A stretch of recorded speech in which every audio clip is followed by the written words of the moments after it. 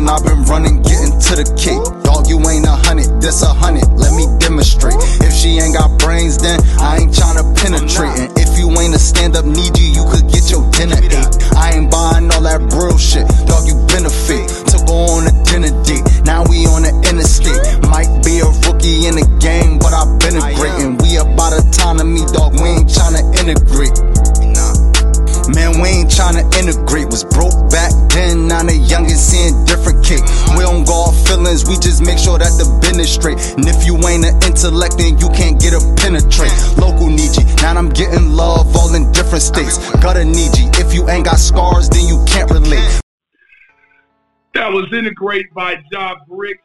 Welcome to On the Wake Up Radio. You are now tuned into the Sovereign Creek Show. We just don't discuss the problems, we offer the solutions. I'm your host, Jay Ali Shiamaru.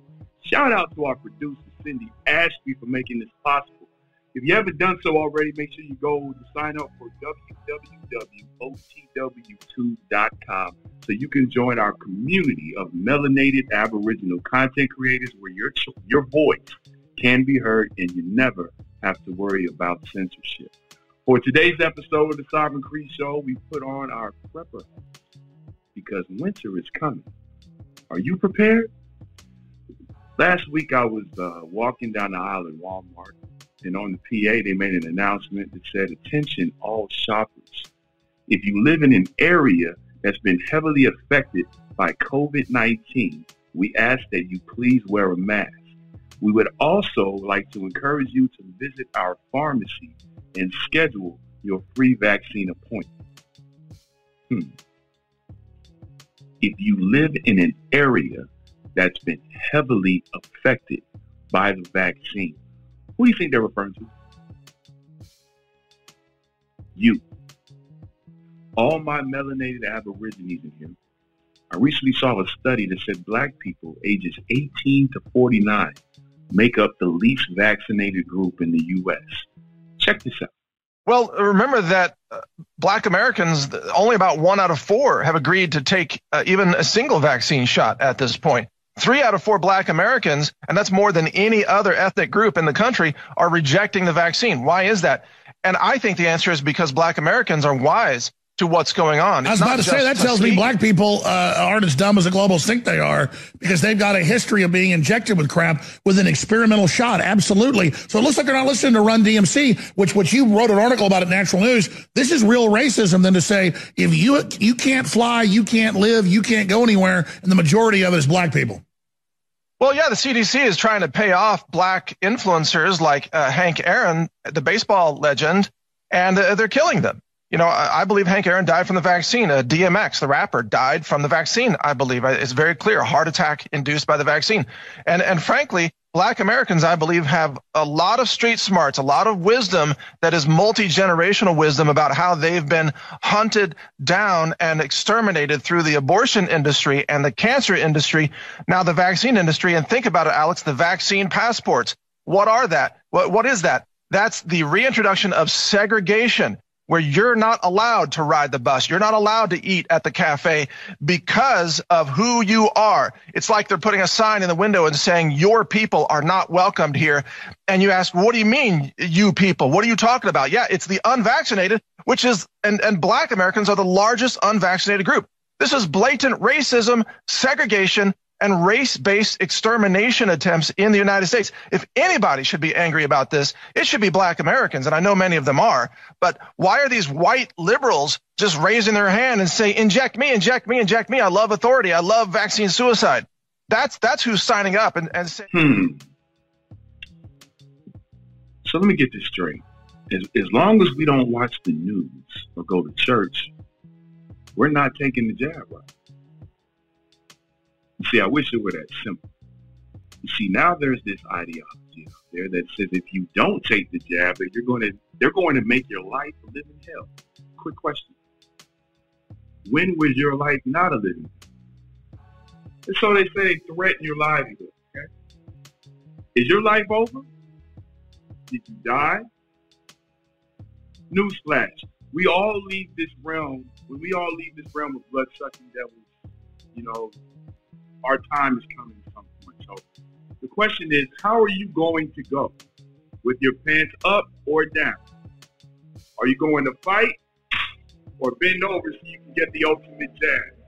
Who is the most disenfranchised group in the United States corporation? That's rhetorical, isn't it? Do you honestly believe that all of this is a coincidence? Don't take my word for it. Just go look it up yourself. I prefer that you do. Go ahead and look up silent weapons for quiet war. Go research how modern social engineering has been in place since 1954 when they had the first Bilderberg Group meeting. What else happened that year? How about Brown versus the Board of Education? Integration, the intergroup economics in the black community. The first color TV was sold to the public. Tell Live Vision. The BBC had its first news bulletin, Universal Mind Control. Rock Around the Clock became the first rock and roll song that reached #1 on the Billboard chart. Popular culture. The first issue of Sports Illustrated was published. The Tonight Show debuted on NBC. Idol worship. Oh, when the first Burger King opened and introduced their Instabro. Don't you just love Whoppers? This is all a fix, people. Check this out. When I hear the news talking about COVID vaccinations, lockdowns, masks, social distancing, second and third waves, new strains, and spikes in deaths and in cases, all I hear is... In a desperate attempt to fill 24 hours of programming, here's some bullshit that happened somewhere today. We've got some footage here of the bullshit, which began just after 3 o'clock this afternoon, when residents in this neighborhood were shocked to see this fairly common thing happening. An attractive witness described the event in breathless terms. I went to my window and I was like, whoa, there's some bullshit happening. That happened right over there. I'm an older man, so you can trust what I say. Authorities in special uniforms rushed to the scene to stand around while our cameras filmed them. Our reporter Keith Collins joins us now live from the scene of the bullshit through the use of expensive technology. Good to be with you again, Keith. We have a colorful graphic here that shows instances of bullshit like this are on the rise. Is that right? Yes, although why is unclear. Some say it's because of one fucking reason. Others say it's because of some other fucking reason. I talked to this random expert on the subject who told me this thing you're about to hear him say right after he points at a piece of paper. I spent my entire life attending the nation's most prestigious schools to talk about bullshit like this. A lot of opinions there to make this story seem somewhat meaningful. Oh, absolutely, Glenn. This bullshit has some broader implications. Here's a list of tips on how to avoid bullshit happening to you. COVID, gangbusters with ratings. Gangbusters with ratings, right? Which is why we constantly have a death toll on the side. Let's make it higher. Like, why isn't it high enough, today? Like, it would make our point better if it was higher. It's fear. Like, fear really drives numbers. Fear is the thing that keeps you tuned in. If it bleeds, it leads. Yeah. If it bleeds, it leads? Yeah. No one ever says those things out loud, but it's obvious. Almost 15 million Americans. That's how many have missed their second vaccine dose. That's according to a warning from the Centers for Disease Control and Prevention. A key and often cited reason it's rather disturbing is that many people believe one dose is enough for protection. Now, the time frame for that second dose changes and differs according to the jab. It's 3 weeks for Pfizer-BioNTech and 4 weeks for Moderna. Regardless, those numbers are alarmingly high. It was just 8% missing their second shot earlier in the year. Top officials warn that's simply not enough. When you look at the level of protection after one dose, you can say it's 80%, but it is somewhat of a tenuous 80%. And that comes as the far more deadly Delta variant spreads, something that Dr. Fauci has already called the greatest threat to U.S. attempts to eliminate COVID-19. Now we've got new studies showing that vaccines are less effective against that strain. This leaves many holding their breath, wondering if the expectation that vaccines would solve this crisis was a bit premature. As the COVID vaccination drive picks up pace, fighting off the disease with a pill could be next. They're focusing mainly on people they think are at higher risk of getting sick. And they're seeing whether it has an impact on how sick people get. It's had some really promising results to date. Molnupiravir, developed by MSD, has $1 billion government offer in the US if approved. Pfizer's twice-daily COVID tablet is in late-stage testing, and Roche has an antibody cocktail seeking clearance.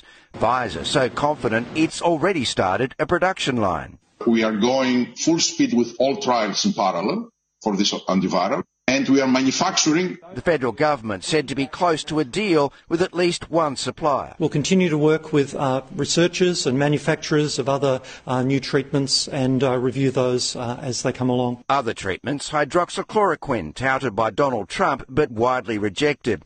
Antiviral drug remdesivir improved mortality rates for patients on oxygen. And dexamethasone, able to prevent the COVID immune system storm. Not just pills, but powders, inhalers, patches, nasal sprays, even nanoparticle technology, all being researched and trialled to keep COVID patients out of hospital or treat them when they're there. Pfizer's COVID tablet could be available by the end of the year. I saw something, a really great quote. This is talking about how the vaccines are failing, and now they're rolling out a third booster shot. And a quote on Twitter, somebody said, "I can't wait for the triple vaxxers to condemn the double vaxxers." Yeah. You know?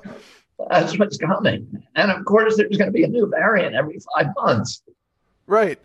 Right, exactly. It's a perfect business model for Big Pharma. And, you know, I guess we just have to wait for people who are on that side to start waking up and saying, wait a minute, something, you know, they keep changing the goalposts. And at what point do you just say, this isn't even football anymore, this is something else?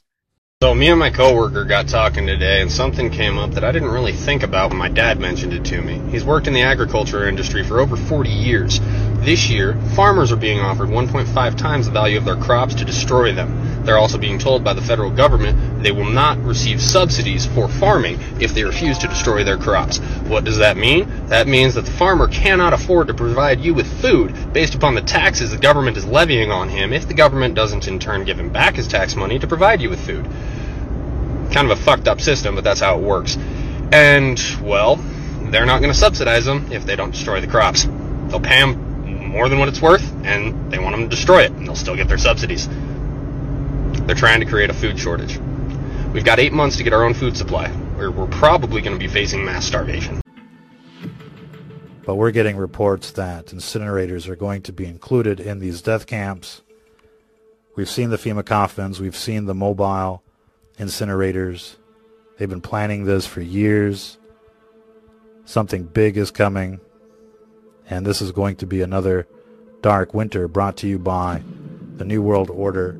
Crazy part about all this is there's a large contingent of people who've been preparing for this for years. While many of us have been moving into condensed, overpopulated cities so we can party and bullshit, they've been doing the opposite. You said they've been living off the grid in cabins, building bunkers filled with food, water, guns, and ammo. They're depicted on popular TV shows like Duck Dynasty. We've been programmed to identify these people as right-wing conspiracy theorists, rednecks, and hillbillies. Shit, we can call them whatever they want. But what you can't call them is unprepared. While you're scrolling down your timelines, clicking your remote controls, playing video games, these people are collecting full arsenals of weapons and ammo that they know how to use. They shoot them daily. They hunt daily. They fish daily. They grow their own produce. They have a self-sustaining water supply. They know how to survive in the wild. They are ready for revolution. Are you? With that question, I want to bring us into our first guest, Mr. Ralph Muhammad. Ralph is the owner of PowerX Generators. It's a melanated-owned company specializing in providing clean, affordable, and fuel-free energy to individuals, families, and communities. PowerX. And without further ado, please give a warm welcome to Mr. Ralph Muhammad. Peace, my brother. Yes, sir. Peace and blessings. Peace and blessings. The way the solar generator works, it actually captures energy from the sun. And it's the ones that I make that it captures the energy And then I use a lithium cell to actually store that energy, and then I convert that energy from regular DC voltage to AC voltage, which mainly that's what a lot of your home appliances run on. Just, making it just a real short synopsis. And basically, we're just creating energy, electrical energy from the sun rays. Awesome. Thank you for that. Now, next question. You have a diverse product offering. Could you please explain the difference between a lithium solar generator as opposed to your AGM solar generator? All right. The AGM solar generator, the AGM, those three letters stands for agoric, which is a glass matted type of lead acid cell. And it's better than the regular battery because these absorbent glass mats, they actually are more condensed. So they're going to give you anywhere from 300 to 500 cycles. All right, 300 to 500 cycles, that's a complete charge up, back, and back up again.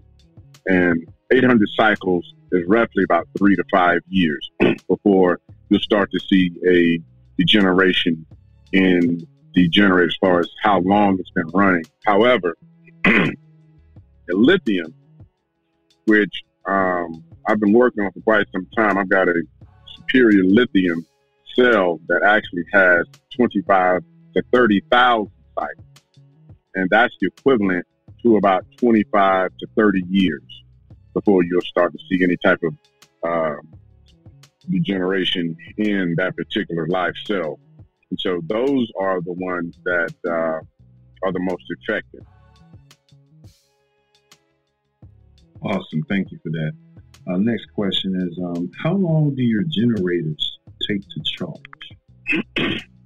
Well, the lithium generators, if they were, let's say they were completely empty, the smaller generators, which I have a 400 up to a 1,000 watt, those generators usually charge roughly in about, I'd say about 45 minutes. The larger units, which are anywhere from 2,000 watts all the way up to 30,000 watts, even though we can build something even larger than a 30,000. But the 30,000 watts, let's just say if it was completely empty, it would take probably about 2 hours. However, the way these units are made, the larger units, I have a lot of off-grid customers, and that's basically the power that they use 24 hours a day. So with the proper math on it, it should never really cut off at all. Okay, so that segues into our next question. Like in terms of months, how long will your generators last before they need to be recharged? Well, if you were storing it and you weren't using it, a couple of my generators, what I usually suggest, they also have a onboard charger that you can just plug into the wall. And what will happen is that unit will come up, and then after it's full, it'll just go to sleep. And it'll stay asleep, until it sees a drop in voltage, which is roughly about 6 or 7 months if you haven't been using it. As long as it's plugged in, and it'll come back on, which you'll never know when it comes on, completely silent. And it'll charge itself back up, which will probably take about 5 to 10 minutes, that being the case. The larger units, if you connect them to the solar panel and just leave them, they'll stay charged indefinitely. Wow, that's awesome. Let's say how large of a unit will your generators light up? When you say how large of a unit, you mean like a home? I'm saying like maybe like from a studio apartment to maybe a 3-bedroom home to maybe like a shipping container, just like type a cabin, just different types of buildings that we would see in maybe more of an off-grid, or even someone that's maybe even living in an apartment complex or a condominium. Because everyone in this room lives in different situations. We all would love to be off the grid. Unfortunately, that's a process. But as you just walk people through, like based on where they're at in their current situation, how these generators would benefit them in case the grid were to go out? Well, basically, as far as, say, apartment or condo living, I would suggest anywhere from the 1,000 watt up to the 3,000 watt, because it is definitely portable and very easy to transport. You can actually put those on a car and move them around. Which, you know, the 3,000, you can actually put in the trunk of the car. You can manage that. It'll take 2 people. And what will happen is that particular unit, they're small. They don't make any noise. There's no EMFs or anything that's discharged from this particular unit. And these units, they're very, very compact. And you can take 2, it comes with the solar panels. And these panels are small enough to where you can, like, if you have a patio, you can set them out as long as they can get some sunlight, or if you got a big, large window. Like I said, because apartment living is different from when you have a home. You can take things out in the yard and then set the larger panels out. So therefore, the 1,000 will basically run all of your electronics. Whatever you have that's, say, electronic, that's 1,000 watts or less. And as far as your cell phones, computers, laptops, things of that nature, lamps, fans. So the 1,000 will do that. Then the 3,000, which will do basically anything that you have in your home that you can plug in the wall, that particular unit will run that. And that's basically anything you can plug in the wall. The 3,000 will run that. And it's a small enough to where people won't even realize you can have it in your home. Then if you have a larger home, you can run what I call anywhere from the 5,000 watt up to 30,000. I have a lot of off-grid customers who have container homes, tiny homes, regular homes, and we size it accordingly, because the main thing is doing a power outage. You want to try to run the essentials that you mainly need. Like if you've got gas on your home, you've got a gas furnace, the 3,000 or the 5,000, you can simply wire that or plug that in and it'll run your gas heat. However, as far as air conditioning, if you insist on air conditioning, it would take one of the larger, the 10,000, 15,000, 30,000 watt unit to do that if you have central air. And I have some larger homes that that's just what they want to do and run all of that. But the main thing that I would always suggest is the essential things, doing a power outage. Or if you're in off-grid, then there's different appliances you can buy for off-grid that use a lot less energy than the traditional appliances that a lot of people have in their homes. Wow, that was a great answer. I really appreciate that. You actually also answered my next question. So we will move on. I see that you also offer lithium batteries. So how do they work in comparison to like other traditional batteries? Okay. The lithium batteries that I've developed, they actually have a 10C rating. And what that stands for, charge rating. The average, say, battery, which is an AGM or lead acid, and or lithium, just a normal lithium. I use a different combination of lithium. The average lithium out there is what they call a LiPo, L-I-P-O, then the number 4, and which stands for lithium ion phosphate on the periodic table. And so those have basically a 1 or 2C rating. Now, the lithium that I use is a lithium titanate. That is actually a more stable combination, and it actually has a 10C charge rating. So basically, it'll charge 10 times faster than the average lithium or AGM. So if it takes you an hour, say, to charge 100 amp hour lithium, my battery can actually charge it up in 10 minutes. Literally that fast. It actually soaks in everything you can dump to it. And the discharge rating is basically 10 times. That is actually really incredible. And this particular lithium, it is completely safe. You don't have to worry about the what we call thermal runaway. A lot of people used to talk about when, I forgot the particular phones that came out and the lithium batteries were exploding and the people's pocketing their cars, and it's real dramatic. This particular lithium combination or formula, I can actually take one of my cells and I can put it on a chop saw. And I can just literally cut it in half and nothing will happen. Take a drill and drill completely through it. Nothing will happen. There's no volatile side effects of that. And again, it has 30,000 cycles, and which converts to about 25 to 30 years. Not saying that after 25 to 30 years it'll quit. you will start to see a little degradation. In other words, if you were running without charging for 7 days before you actually would have it, then basically you would start to see, instead of 7 days of runtime before you charge it, you may be getting maybe 6 days or 5 days. So therefore, that's, after that particular cycle. And the thing about the lithium versus, say, a regular battery, if you notice a regular battery, as you start to use it, say you think you had lights on, you'll notice it'll just start to dim and dim until it goes out. Well, the lithium battery that I use, whatever you connect to it, it's going to keep it running until it basically to empty, and then it just falls and it just drops right off. Meaning this, to make a real clear understanding, if you know you have your cell phone, right?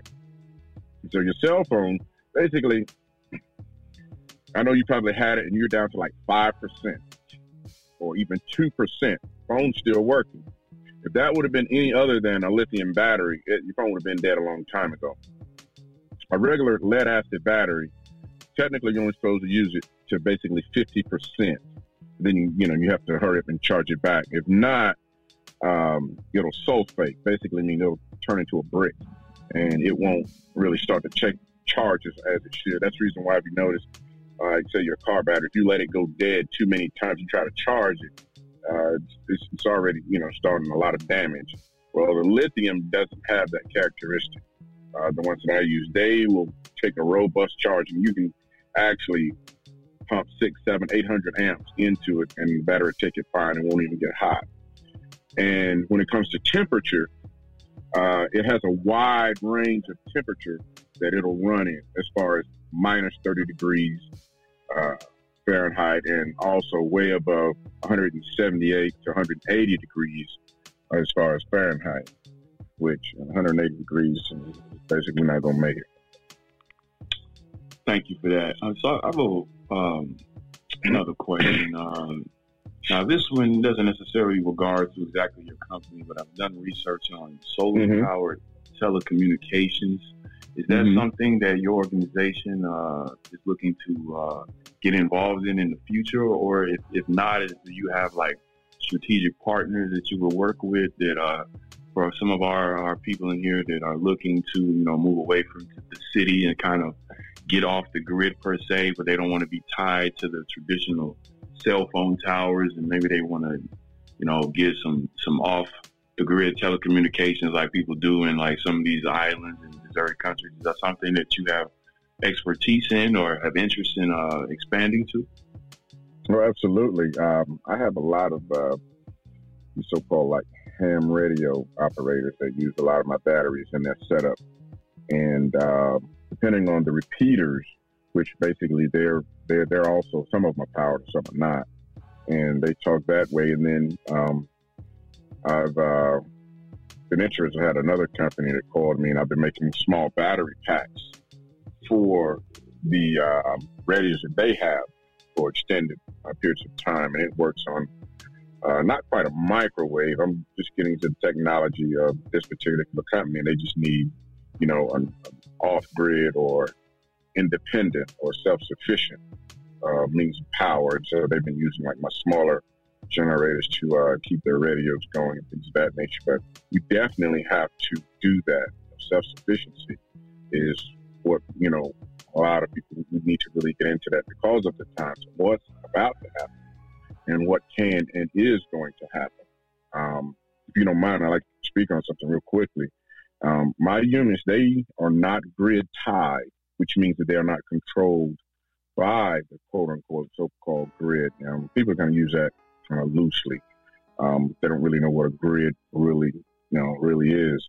But if you have solar panels on your home, the traditional way, what I tell a lot of people is, regardless of whoever you have come out to do that, if you ask this one particular question, this is the really no-brainer. You ask them, say, well, if I get all of this, put on my home, if there's a power outage, will I still have power? And they're going to tell you, no, you're not going to have power, even though you have, $35,000, $40,000 on there, unless you buy some type of battery backup system, which then that's even more of a cost. All right. Now, The difference is my unit, it doesn't rely on the grid. It's not tied to the grid. It is completely self-sufficient. As long as there's sun and or wind, because you can also add wind turbines to my unit, as well as hydro. So it has multiple different ranges that it uses as far as creating energy and power. The next thing I wanted to talk about real quickly is that if you notice, a lot of these power companies, they're going to what we call a smart meter. And it's exactly what it is. Because if you notice on some of your bills, they give you a breakdown of basically how much energy you're using per device. If you look at your bill, it'll break it down. It'll say entertainment, 5%, HVAC, your heating and cooling, 65%, hot water heating, if it's all electric, 15%. And it, tells. Also, what that meter does is that that can tell when you come home by monitoring, because the load will come up. And that's another thing. They use it for many different things, for advertising. But one of the key things that they can do now that they couldn't do years ago was being able to actually cut you off remotely without someone having to come out and physically do it.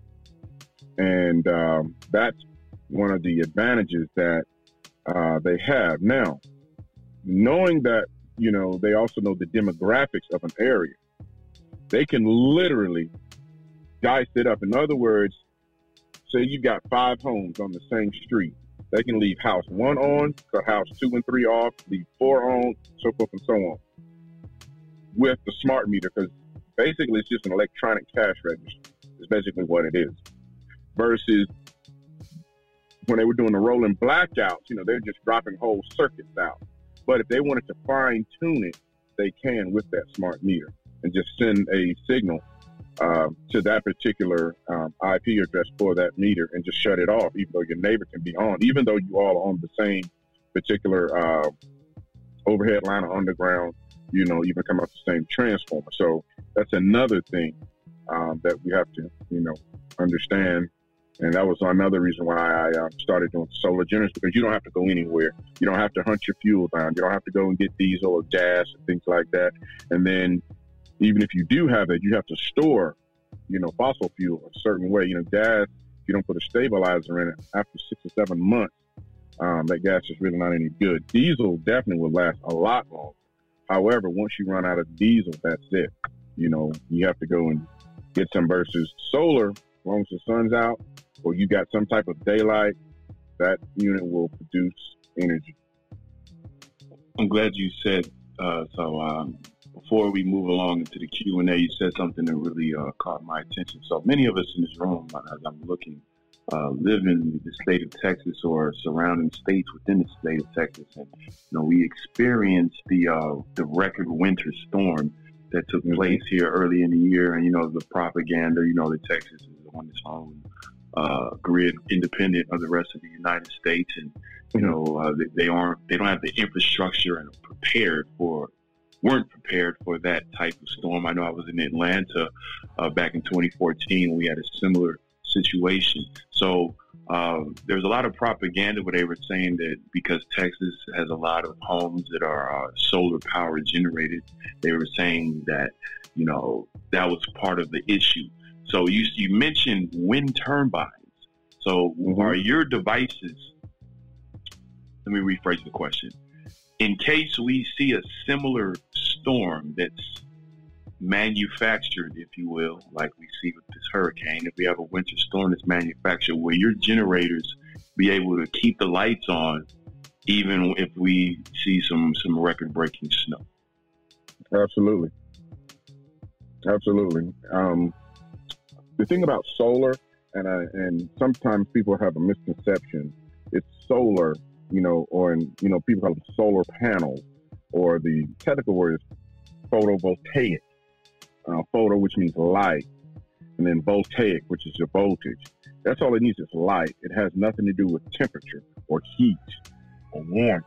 My generators also, you can connect wind turbines. And so if you live in an area that's close to the sea or an area that's really windy quite a bit, those wind turbines will turn and also create energy, as long as they're turning. Then if you live near a stream where you have running water, you put a hydrometer in there connected to the unit as well. As long as you got running water, it runs basically, it's just like a turbine, just a liquid turbine versus a wind turbine. It'll produce energy as well. And the thing about what I was looking as far as Texas, you know, like I said, again, unless they have the battery backup system on top of the solar, the minute the power goes off, those solar panels shut down. Two reasons. It's actually a safety factor as well, because they don't want that energy to feed back out on the lines when they're trying to get them put back up. But at the same time, a lot of people have grid ties, so therefore it's really just producing energy to push back out that they're reselling to you. Actually, 9 times out of 10, the energy that you produce during the day, they're selling it back to you at night because you're buying some of it. And different states and electrical companies, they have a different ratio as far as how much they actually buy back that you produce. Some states even have, in other words, let's say they say the cap is we're going to only buy 10 kW. Let me just throw a figure out there, 10 kW. But your system is pushing out 15 kW, where you basically gave 5 kW of it away. You know, so that's another issue too. Basically, when you go self-sufficient, you get all. Everything you produce, you can use. It's yours. No cost. Well, I can assure you that the majority of the people in this room are about autonomy, and that's exactly what we're looking for. So I really appreciate you taking the time to answer that question. Last question before we get to the Q&A. How long have you been in operation with PowerX Generators? Well, as far as the product is PowerX Generators, and I've been in the electrical field for over 34, almost 35 years now. And the product PowerX Generators has actually been established in 2010. And we've been growing ever since and making these solar generators even better. We had a project that we were doing overseas on a particular island out in the Atlantic, and basically trying to make that island back self-sufficient.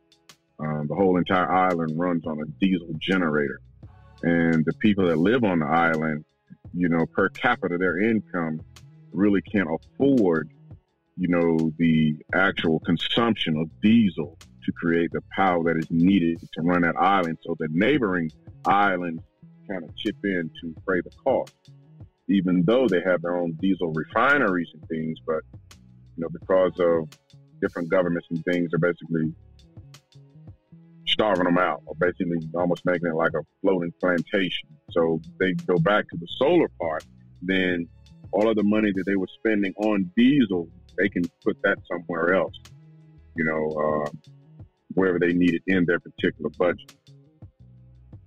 Awesome.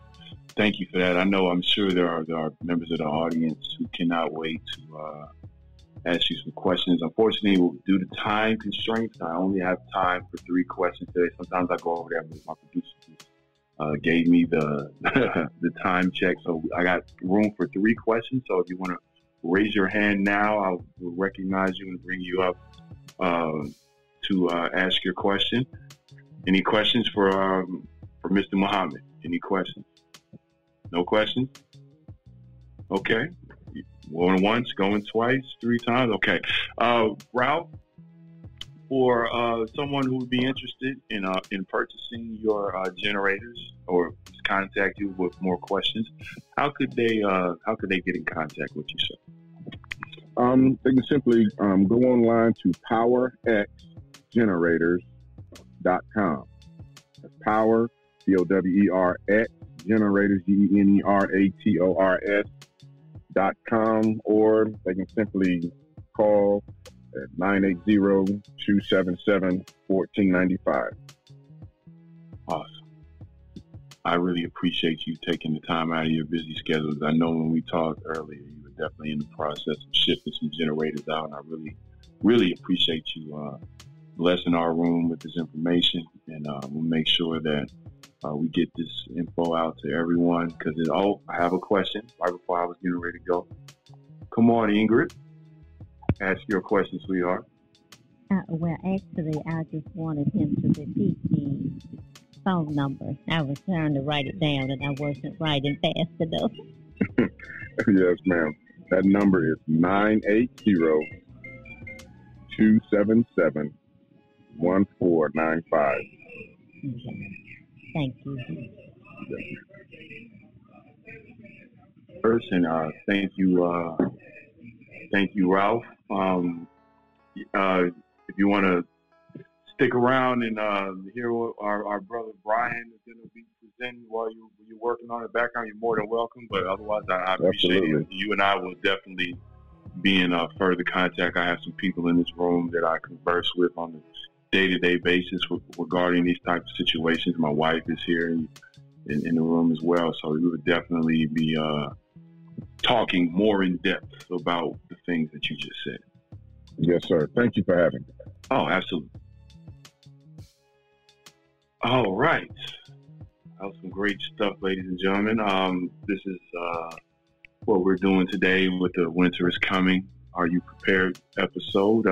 Our next, sometimes we have, segments and intermissions and transitions with music, but due to time constraints, we're getting straight to the nitty gritty today. Our next guest on the Sovereign Creek Show is going to be Brian Henderson. Brian has effectively built his own homemade water filtration system, and he's going to show you how to create your own. Without further ado, please give a warm welcome to Brian Henderson. Peace, family. How you doing, brother? Oh, my pleasure. How are you doing? Oh, absolutely. I'm doing wonderful. I just want to thank you for taking time out of your busy schedule as well to speak with us.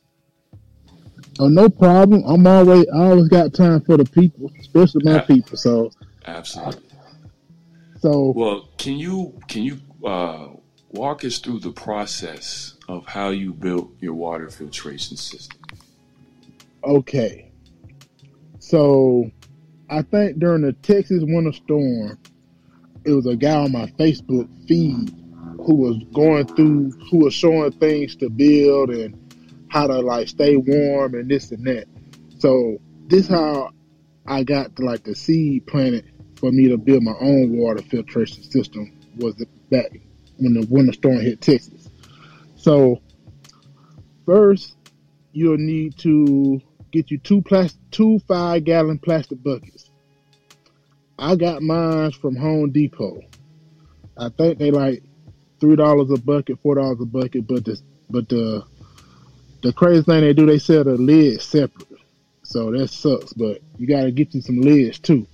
So you get 2 buckets, and you get. I sent you a message with the links for the water filter, the 2 water filter system thingies, and I sent you the link for the water spigots off Amazon.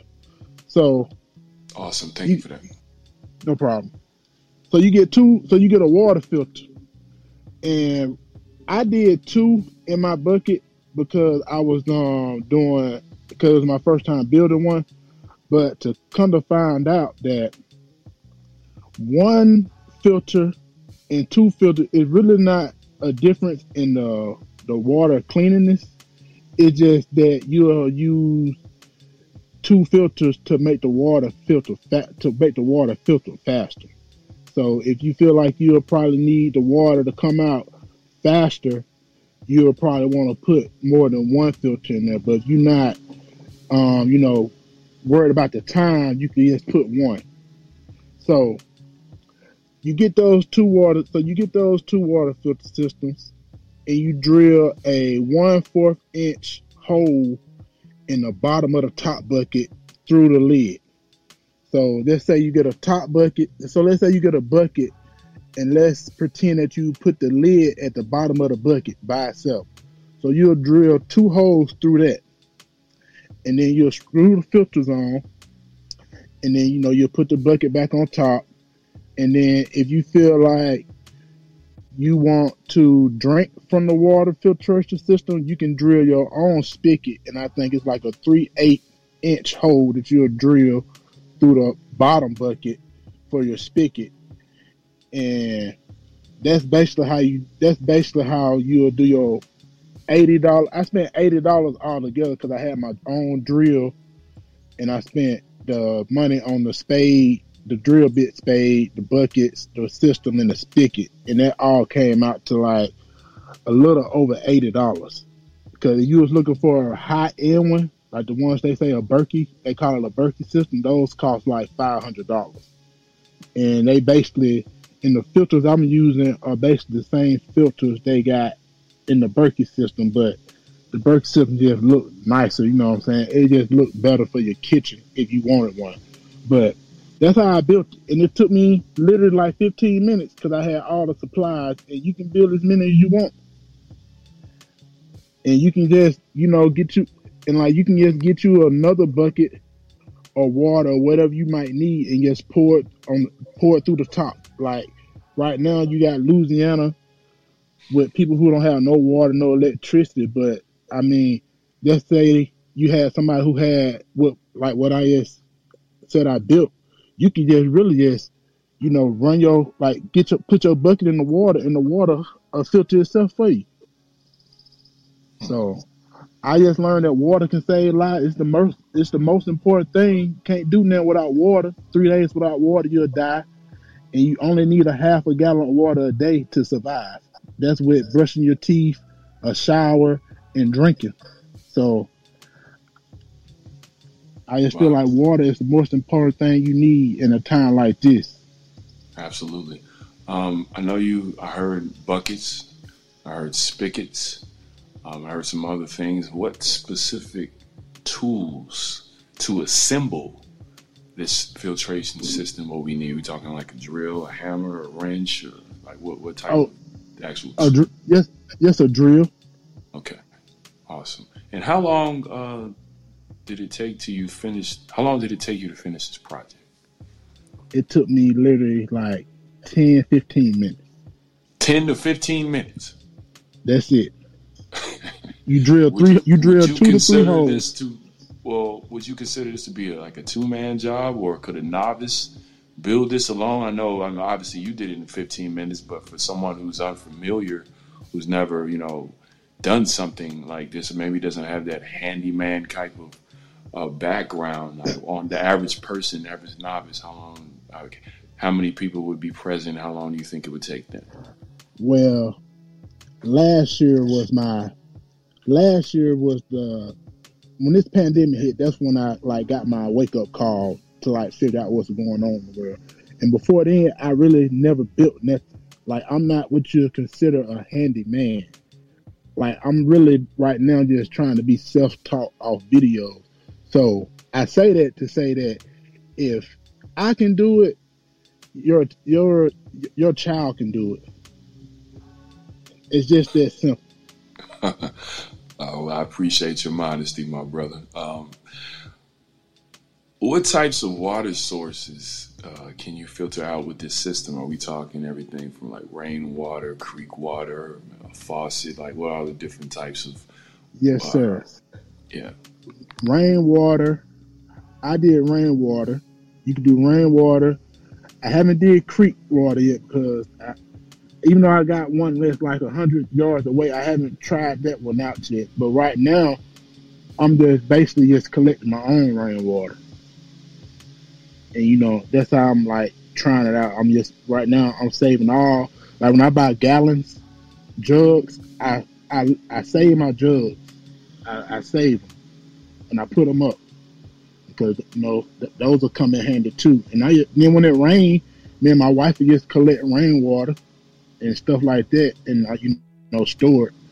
And recently I bought my neighbor gave me a water tote. He didn't know how valuable it was, but he gave me one of those water totes, like the ones that hold like 275 gallons. So, like, we put water in that, and I'm assume buy a water tarp. I mean, not a water tarp, but my next person is gonna be a tarp. Because I heard that's the best way to collect rainwater also, is with a tarp, because you don't want to do it off your roof or with your gutters and stuff, because you don't know how dirty the gutters and stuff is. So my specialty right now is I'm specializing in like having water and teaching people how to have clean water. So Awesome. And just out of curiosity, now I've heard the term reverse osmosis. How does that differ, or how is that similar to this simple water filtration? I'm not well educated on the reverse osmosis, but I just know the water filter system, like the water filter I got, it says they get 99.9 microbacteria out of them. And I also send you a link to it's these water drops that's called aqua drops, and you can drop like little drops in your water to clean it, also to sanitize. Awesome, man, you're awesome. I really appreciate it, Brian. Like I said, we're about solutions on this show. It's not just about stating problems. So with that said, do I have anybody in the audience who'd like to ask Brian a question? I know Kai, come on up. I know Kai had a question, so I'm gonna go ahead and bring Kai up. Kai, for those people who don't know, Kai is an architect, and he deals with infrastructure and planning, and he and I converse on a regular basis. So, Kai, go ahead and ask your question, Kai. Okay, awesome. Yeah, peace to you, good brother. Thank you for coming on. Quick question. Maybe this is a twofold question. One has to do with materiality. So I'm just wondering, I heard the buckets, I heard the line, the tools, etc. But what are you using for the actual filtration process in terms of material? I know some filters are sand or charcoal, or if you can speak to that a bit. And then can you talk a little bit about perhaps the difference between filtered water and clean water? Does filtering water means that it's automatically clean to drink, or are you filtering out specific materials and it still needs cleaning? I'll take my question off. Thank you. Yes, sir. So just to be on the safe side, the materials I use, I just use the buckets with the filters in them, and the filters, they are charcoal based. They are a charcoal based filter, and to me personally, I would recommend. It depends on how you get in the water. If you like, I wouldn't be too worried about cleaning the water if I was getting the water out my tap, or if I was getting out my tap. That'd be like the only way. That would be like the only time I wouldn't recommend cleaning the water, because you're getting it out the tap. But if I just say you was by a creek or like a running river or something, I'll say run it through the filter, and then drop a couple of those aqua purifying drops in it. Some people do bleach, but I don't know what dosage they'll recommend, but overall, I recommend to clean the water, depending on where it comes from after you filter it. Appreciate that. No problem. Brian, I had a question for you. Yes, ma'am. Okay, darling. So as far as like you were talking about rainwater, and sometimes I don't think people realize that in certain states it's illegal. They say it's not, but they hemmed up a old fella for putting out a fire on somebody's land, so no good deed goes unpunished, right? When dealing with the government. And so just wanted to point at that Arkansas, California, Colorado, Georgia, Idaho, Illinois, Louisiana, Nevada, North Carolina, Ohio, Oregon, Texas, and Utah. It's legal to collect rainwater, but with restrictions. How do you deal with that? Are you familiar? Yes, ma'am. I'm familiar with that, but I know like the only state that is not legal to catch is like, I think, Washington or something like that. But I'm not really too worried about like how much they say I can collect, because I just feel like if something happened, like what's going on in Louisiana, I don't think they're gonna be too worried about coming to see or check how much water you got. So for me personally, I'm gonna collect as like every time I drink a gallon of water, I recycle. I use that bottle and I wait for it to rain again, and I go out there and collect. Right now, I only got like 10 gallons of rainwater, but I'm gonna collect rainwater until I can't collect no more. All right, Brian, you get to ride shotgun with me. You riding shotgun with me because we're going to get it. Go ahead. Thank you. Right. Because I have a garden, and when it rains and I come outside the next day, my plants look like they like on sugar. Like they be so excited. They be standing right up compared to when you water your plants with water out the water hose. And so that's one reason I collect rainwater, to like water the plants in my house and the garden outside. Because I really hate using, the water they provide for you to water your plants, because that's really not good water. So that's one reason I collect rainwater, in case, one day they feel like, because you played a video earlier when it said like, we weren't taking the vaccine, and that's true. 70% of black people are not taking the vaccine right now, as of right now. And I feel like water is the most important thing to keep us alive, even without food for a certain amount of days. So I feel like with what's going on now in the media, how they saying water shortages, they come out the next war will be on water, and this and that. I feel like they are going to go to whatever lengths they got to get us to submit to them. And if they take water, they'll be like the last. That'll be like the final straw, because water and melanin goes together like peanut butter and jelly. You can't have one without the other. So I'm collecting rainwater for my plants too, and me. And I feel like you should too, because just say they do want to cut the water off in your house, like how else would we get the water? Because it rains 1/3 of the year. So out of 360 days, it rains 120 days. And I feel like we should take advantage of what we are given from nature. And when you think about it, for them to even try to legalize it, let you know something in that water they don't want you to have. And I don't think it's really nothing bad in the rainwater. I feel like it's something that they don't want us to have, because plants and black people are one and the same. So when I see my plants get rainwater and the way they act, I can imagine if we was able to, drink like natural water on a day-to-day basis. So thank you for that answer, Brian. I'm going to bring up my wife, because we have these conversations literally multiple times a day, 7 days a week, 365. Go ahead, man. Hey, really quickly, I just wanted to add on for people that didn't know, in regards to the legalities with rainwater, there's places like Colorado where they say you can only collect like 100 gallons. But then there's places like, I think it's Iowa or something, where it's like you can collect 5,000 gallons of water.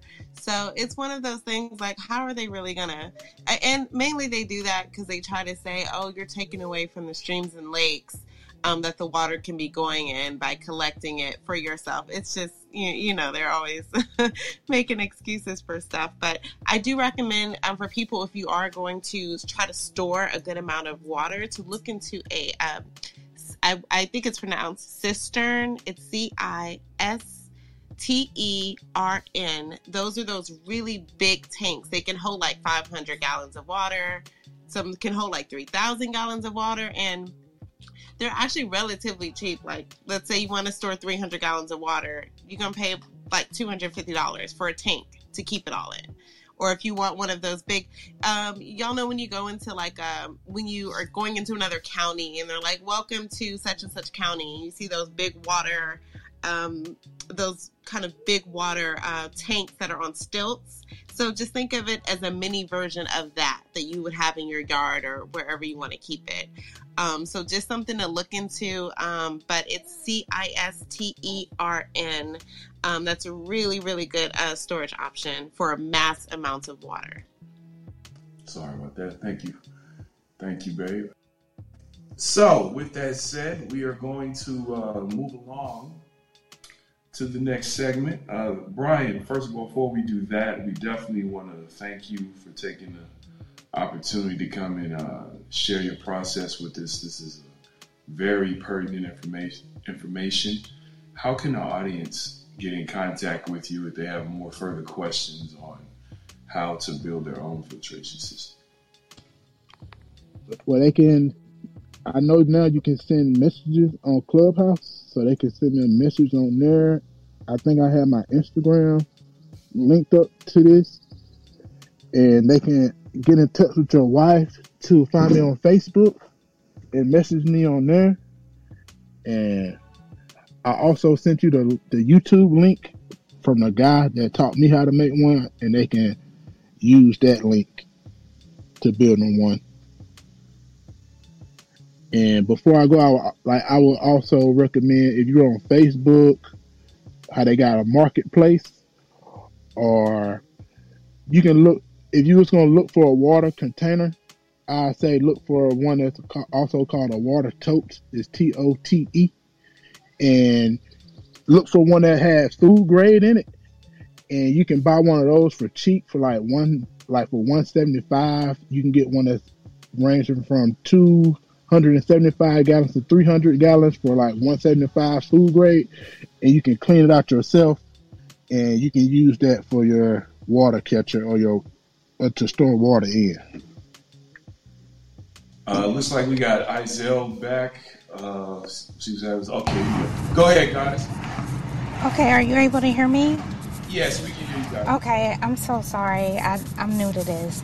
I just wanted to add as a piggyback as far as the legalities.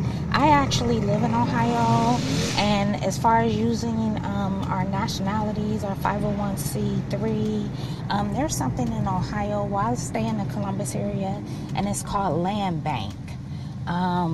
It allows you to access all types of land plots all over the Columbus area, and with purchasing a piece of property, which could be anywhere from like 1,000 square feet to whatever is available, they have programs that you can utilize with Ohio State. They'll bring you those large containers to collect rainwater. They'll show you you can use like different curriculum and things like that with Ohio State. They'll show you they'll allow you to irrigate, farm, community garden, all of those type of things that are falling within the legal parameters of whatever it is you need to do. So if you're in Ohio and you're able to use those, and I'm sure it's a government agency, so if you look within different areas of where you live in, if it's in Ohio, I can't believe it's not in other states as well. So if you can utilize and look into those things that allow you to get those type of properties within all areas of your state or the city that you're in, you'll find that they'll bring those things out to you at no cost. And that's called a land bank, right? Well, in Ohio, it's called Land Bank, and that's what I'm actually looking into now. And it fell up under me being a national, and I could use my 501c3. It opened me up to every single agricultural program of Ohio State. It allowed me to write off anything I wanted to do as far as growing, farming. They bring out all of those large 200-300 gallon water rainwater collections. They test your water, they test your soil, all of that at no cost. Thank you for that information, guys. I appreciate it. You're very welcome. I just wanted to add to you. Oh no, absolutely. Thank you. We welcome all feedback and especially great information. With that said, we are going to open the floor up. And now we're going to have a build on this particular topic. And before we go in depth, I have a list of book recommendations that I'd like to recommend to members of the audience. The first one is going to be called Detoxing the Rona Shot and How to Heal from COVID-19 by Dr. Amaru Shea Ali, the chief of the Aboriginal Republic of North America. I'm sure many people in this room know someone close that unfortunately has taken the jab, either voluntarily or, no, you know what, I don't believe in that involuntarily, but, well, there are certain situations, like we have a little brother who's in the Army, and he was kind of in a precarious situation, and but we know we also have contraindications for those situations as well. The next book that I'm going to recommend is called 100 Deadly Skills by Ralph Emerson. If you heard me speak in the Guy Urema Karama's group in the Mastermind Alliance, you heard me reference this book. It's a very, very good book. This gentleman is a former Navy SEALs operative, and he's going to teach you the fundamentals of how to operate like an operative as if you were in a foreign country, or if you were someone who was like in a hostage or hostile situation, how to operate. So if you can operate in those conditions, you'll be prepared for anything. And he also has 2 other books that he's published. You have 100 Deadly Skills Survival and 100 Deadly Skills Combat. The survival edition kind of touches into a lot of the things that we've talked about today with the solar power and the self-sustaining water system. The combat is more or less exactly what it says. It's combat. It's teaching you hand-to-hand combat, how to operate and make weapons, make ammunition. So it's very pertinent. If you are a walking deadhead, like a lot of people in this room are, that is definitely a book that you want to have in your arsenal. The next book is called The Self-Sufficient Backyard by Ron and Johanna Melchior. For those of you who should be, we're not those of you, it should be everyone in this room should have aspirations with regards to growing your own produce, whether it's a small home garden or if you want to get into farming or actual agriculture. This is an excellent book to teach you how to harvest the proper way. The next book is Estro Generation by Anthony G.J. This book, I can say for a fact, changed my wife and I's lives as we were preparing for our son to be born. You wouldn't believe how many food and products that contain certain neurotoxins and what he calls estro generations that regulate your estrogen levels, making you at risk for cancer, lowering your testosterone count if you're a male, and also altering your DNA with some of the foods that we consume. So Estro Generation by Anthony G.J. And last but not least, we have The Invisible Rainbow, A History of Electricity and Life by Arthur Furstenberg. And this book is basically a chronological history of where we were pre-colonization, until going into the Industrial Revolution and the introduction of electricity and radio waves, and where we are now with 5G and EMFs, and where we're going to in the future with these smart cities and et cetera, et cetera, et cetera. So that's my gift to you today, these book recommendations. So please, if you have my contact information, or you can just hit me up here in the clubhouse if you don't have it, or if you have my number or Instagram, just DM me or contact me and I'll be able to get that to you. So without further ado, now is the time that I want to open up the mic to whoever has something they want to share, a question they want to ask, anything they want to do to build, because people, we are in some dire times. Many people have been in. Oh, hold on. Got a question on Instagram. Hold on 1 second. My producer just sent me a message. What if you already purchased your own filtration and all other supporting survival kits beforehand? Always be ready then to get ready.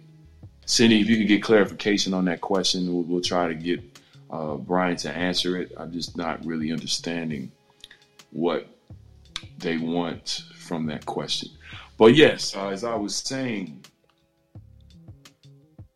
you need to have a survival kit. Like my wife and I have discussed, everything from solar powered off grid kits, which the brother Ralph touched on earlier. Power X generators, of course, and satellite phones too. Absolutely, satellite phones, solar powered battery chargers, lithium battery chargers, like Ralph here produces with his organization. Two-way radios, EMF protection, whether it's EMF protection like pyramids that you can purchase. We have he's not in here right now, but we have a brother by the name of D. Ivory, who's of New Energy, and he creates these pyramids that are EMF protection. My wife and I have invested in Faraday pouches for your cell phone that eliminate the signal and all EMF rays. There's also things you can look at. They have EMF protection windows that you can install in your home. Everything from bunkers to containers. Look into getting your own server, drones, weapons, ammunition, and in case you want to get into growing your own produce, and maybe you don't have the option of having acres of land where you can just farm. Well, guess what? My wife and I just so happen to offer hydroponic gardens where you can grow your own produce with the confines of your own home. You can do it on the balcony and get the natural lights, or you can do it in your kitchen. And we have a lighting system that's self-sustained. It runs on a timer. You just fill up it up with water, and it filtrates it on its own, and it runs on a timer where the lights come on. And you wouldn't believe. If you want to know what they look like, you can go to my Instagram, Karima Muhammad. Matter of fact, guys, if you want to come up, I'll let you say that out loud. If you don't mind, I'd like to bring you up. If you don't mind, we love for you to share that with the audience. Thank you. Peace, Goddess. Greetings. How are you? I'm doing awesome. Thank you so much for sending me that information. But I would love for you to reiterate what you just told me in the message, please. Yes, this is my first time knowing about your show, and I knew about it because Ralph, he sent it out, and I have definitely enjoyed the show. And I was just mentioning one of our trainers. His name is Hakeem Eisler, also known as the Black MacGyver. And so he did some training for us on some different tactics of survival, and I thought that he would be a great guest for your show. And then also myself at a future date, because I'm a realtor licensed in 3 states, but I am promoting group economics and pooling our resources and just doing what we need to do to get land and to be able to be okay, because with what is going on, we're not going to be, because we're not prepared. So correct me if I'm wrong, you're Ralph's wife, correct? Oh, no, sir. No, no. Sir. No. Oh, okay, I'm sorry. I saw the Muhammad, forgive me, but no. I definitely, if you do me a favor and send me your contact information, I definitely want to build on this, because I can tell you for a fact that just about everyone in this room who isn't currently on their own, reservation, if you will, would be very interested in having that conversation with you, because everyone in this room is about group economics. Many of the members of my tribe are in this room, and so we definitely want to build on that because, we're looking at off-grid, situations now, looking for acres of land as we speak. So if you can assist with that, then we want to have that conversation with you. Absolutely. Yes, sir. Thank you so much. And your Thank listeners you. as well. Thank you. Stay up here just in case someone else has a question. Do we have anybody else want to come up and build? Like, this is an open platform. I actually wanted to touch on something. I've had a lot, and I'm sorry, y'all have a child in the background, so excuse that. But a lot of people have been asking me about sat phones and how they work for the past week. I didn't realize that there are so many people that just have never heard of it. Maybe they didn't see that scene from Jurassic Park or whatever it is. But I can't stress how important it is to get a satellite phone because if this grid goes down, you see it in movies all the time, and people are trying to figure out if the same thing is happening 5 states over where their family is and they can't get in contact with anyone. So it's very vital. But also when you're getting it, just make sure that I was a late person when I started looking into sat phones, but it's important to understand the networks, to understand if you're getting an Iridium network, that's worldwide. Inmarsat network is worldwide except for polar regions. You can't use it in Antarctica, but you can use it somewhere in the desert, for example. And then there are other networks that are only for USA or for other countries outside of it. So it's important to make sure that you're getting the right one. And then also understanding when you're getting these sat phones, you need to pay attention to the minutes, the units. It's as simple. There's some networks that may cost you $1 a minute. There's others that may cost you $11 a minute. So that's stuff to kind of look out for because you might think you're getting a deal. One might be $700 versus $1,000, but now you're spending 5 times more per minute. So it's just something to think about in your research. I have a quick question to the. I'm sorry, I couldn't unmute myself fast enough. Go ahead, Marcus. So my question is related to. Oh, excuse me. I'm sorry. Peace, God. I didn't give you a proper introduction. Peace, God. Ask your question. Oh, it's all good, brother. Does anyone have any experience with sat phones versus ham radios? I'm kind of curious if anyone might have any experience, as far as service, range, anything. You said versus hand radios? Ham. H-A-M, ham radios? H-A-M, I'm not too familiar. Okay.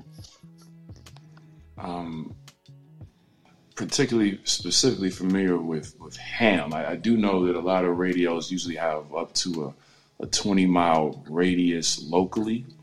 As far as an actual sat phone, the one that we have and the ones that we've recommended to people are actually military grade, and you can literally use them anyway.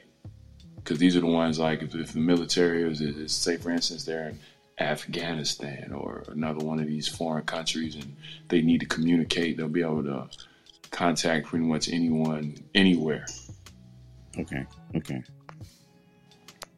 Hopefully that answered your question properly, guy. No, that helps. I've been some ham radios, and I know actually they have quite a distance on them. But I think the main thing that I was kind of curious about with ham radios specifically is you could actually use those for internet access as well. So we're talking about when the grid goes down, or they flip the switch and turn everything off. In addition to communication, if you need access to resources on the net or whatever, I think through ham radios you can actually have access to the internet through radio waves. But I want to build with you on this. I need to do some research on this. Yeah, I'm still doing research myself. That's why I'm trying to see if anyone had any actual experience. But yeah, we can definitely build. Yeah, I need to tap in with some of my my former military comrades to see if anyone has any knowledge in this area, because this is definitely something that matter of fact, hold on, the guy Ralph is in here. Let me bring him up, see if he's familiar with any of the with the ham radio. If he's I know he's in here. I don't know if he's listening. Might just have it on, but he didn't. I don't know if he saw me. But yeah, no, this is definitely, that's a good. So thank you for that. That's this is why we're here. We're providing solutions But we definitely want to have access to all of this information, because quite frankly, people, we're behind.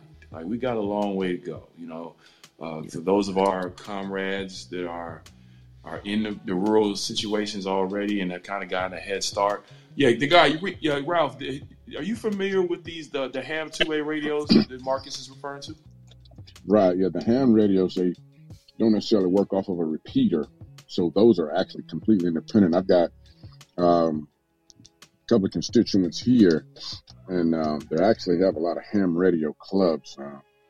And there's one here in Charlotte, and they meet up every Saturday, and they have these competitions, see how far they can talk. And I know some of these brothers here, they're talking from here all the way to Australia, from North Carolina away, this is out of like a mobile truck that they have. And the regular handheld ham radios, I've got it wrote down at home as far as the ones to get. And some of them, when you go on that high, you have to just get a little ham radio license.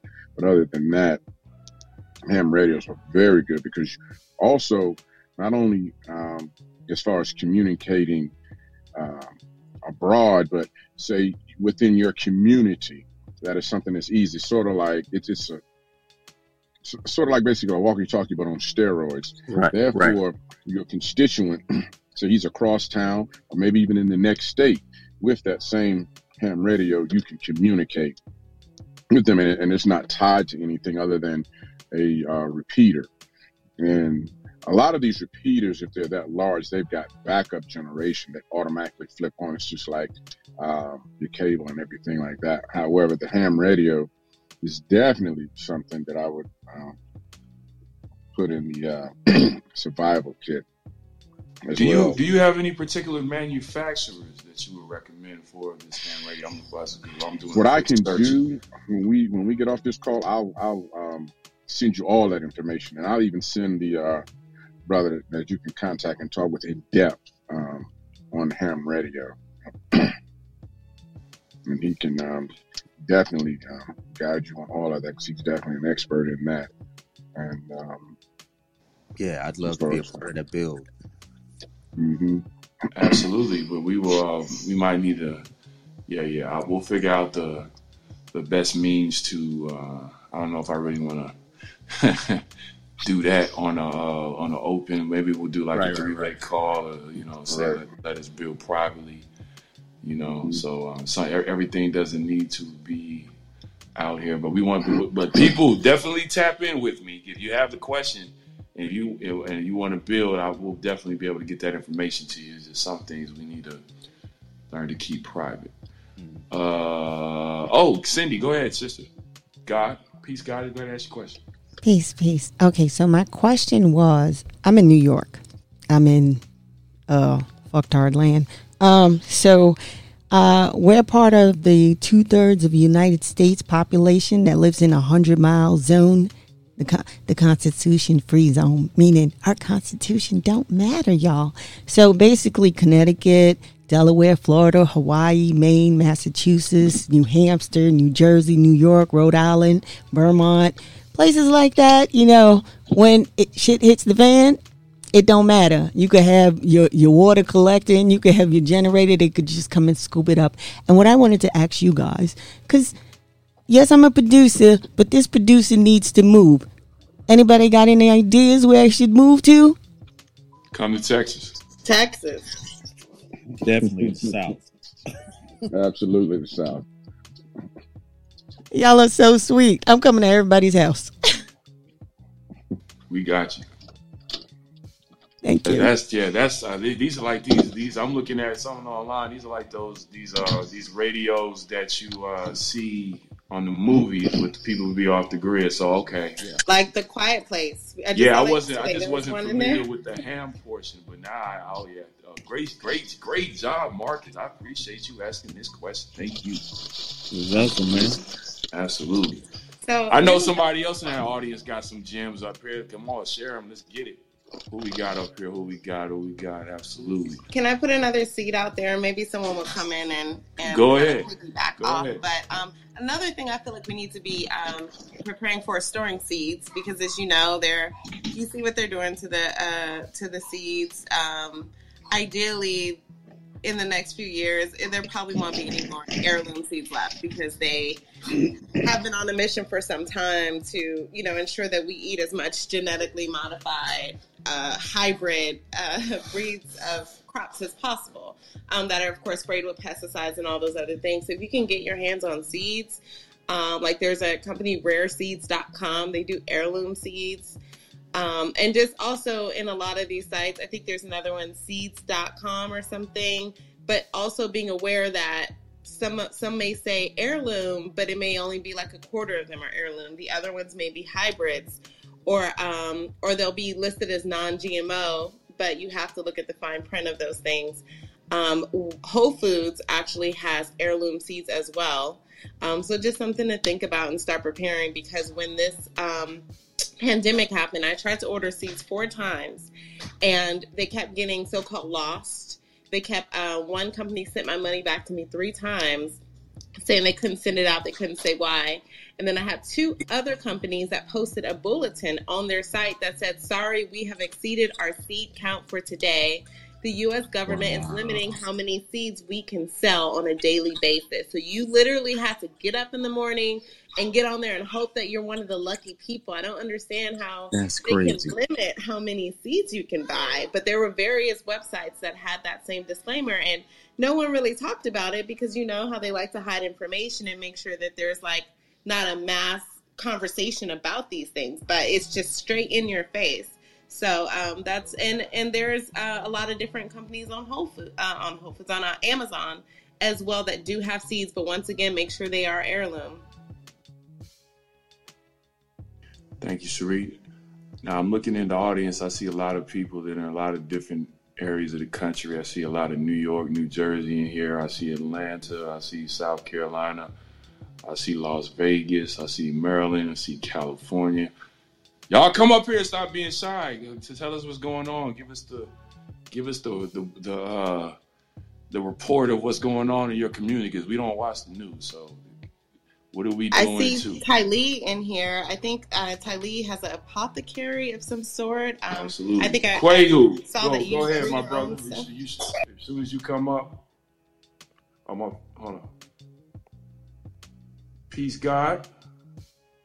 Hopefully, I know we're doing some good things. When Clubhouse starts acting weird, I had the dude outside that never does the hedges, but all of a sudden on this day when I'm talking about this topic, now the hedges just so happen to be getting cut exactly when we're going on. But it's not going to stop us. Quayu, peace, God. Go ahead. Peace, God. Peace. Man, so I'm out here in Jersey. I'm out in the sticks, so we ain't really feeling too much. The people are, let's say, a bit more, I don't know, they're pretty rebellious out this way because you got a lot of homeowners, landowners, a lot of private businesses, entrepreneurs. So when I go into most markets, it's about half and half with masks. People kind of stay out of each other's way. But I got, my lady, she's up in New York, and they've denied her at restaurants. She tried to go salsa dancing a couple weeks ago with a friend. This past weekend, and they wouldn't let that happen. So I think what's happening is the cities are the most affected places, the large cities, because I'm way out. I'm out in the sticks. I'm right on the edge of a natural reserve that's pine, that's full of pine and everything. But I can definitely see the fear creeping in because more and more people in my social network are either getting the vaccine or, making up excuses for why they got the vaccine. And so, after this conversation today, I'm just like, man, I've been thinking about getting down south, but it's like I need to stop playing around because this ain't no game, and they not playing right now. They're trying to really turn it up on us and get us to, that recording you played earlier about how it's only 25% of us vaccinated. So they're literally trying to push us out of society once again. So, it's just all important for us to form and get together. And Raj is on the call, and he's up in this region. And the person that was speaking about the land banks, I just looked into that. So if I do step here, that's something that's going to be imminent for anybody that's in the New York, New Jersey area. you could contact me. I'm going to see what type of plays we can put in motion for the time being. Because I do still have my family up here, and I do care about what happens to them, even if they are not on code. But it's kind of getting to the point where it's like, if you ain't on code, you got to get left behind. So, but people in the region, New Jersey, Pennsylvania, and New York, if you want to contact me here, that's fine. And we could see what we could build and do, because they're definitely tight in the clan. So I don't really know what's going on. I don't spend any time in the city really, but so I don't know really what's going on there. But yeah, we just got to stay on the ball, because it's seems like it's getting tight. This winter's gonna be a cold one.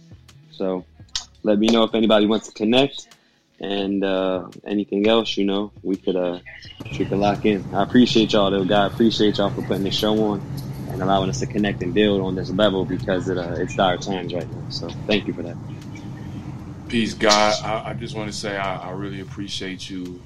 Man, it was such amazing finally meeting you in person at the summit. I look forward to continuing to build on a daily basis. And I also look forward to having you on the show as a guest here, part of our panel discussion here 2 weeks from today. Just to throw that plug out there, we're going to be, for those who don't know, the 25th anniversary of the death of Tupac Amaru, Stress-D Amaru Shakur, will be on Monday, September the 13th, and we'll be live on the 15th, and we'll be just doing a little background on hip-hop, the duality of the MC, and just how our artists have been used to perpetuate certain eugenicist agendas. But I look forward to having you on, Quayu. Izelle, hold that thought. I know you want to say something to Quayu, but I had Timmy that came up, and I'm going to let her go ahead and say her piece, and then I'm going to come back to you, Izelle.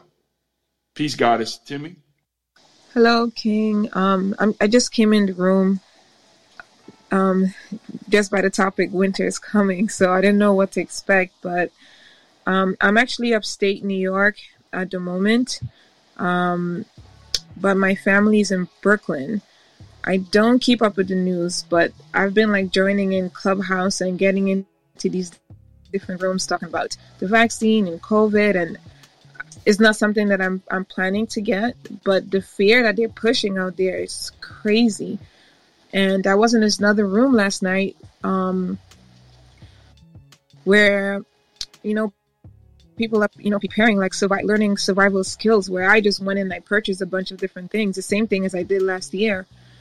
And a lot of people are talking about moving to the South. And I have a question, is there any, and it's not to say that I don't feel safe, is there any way safe?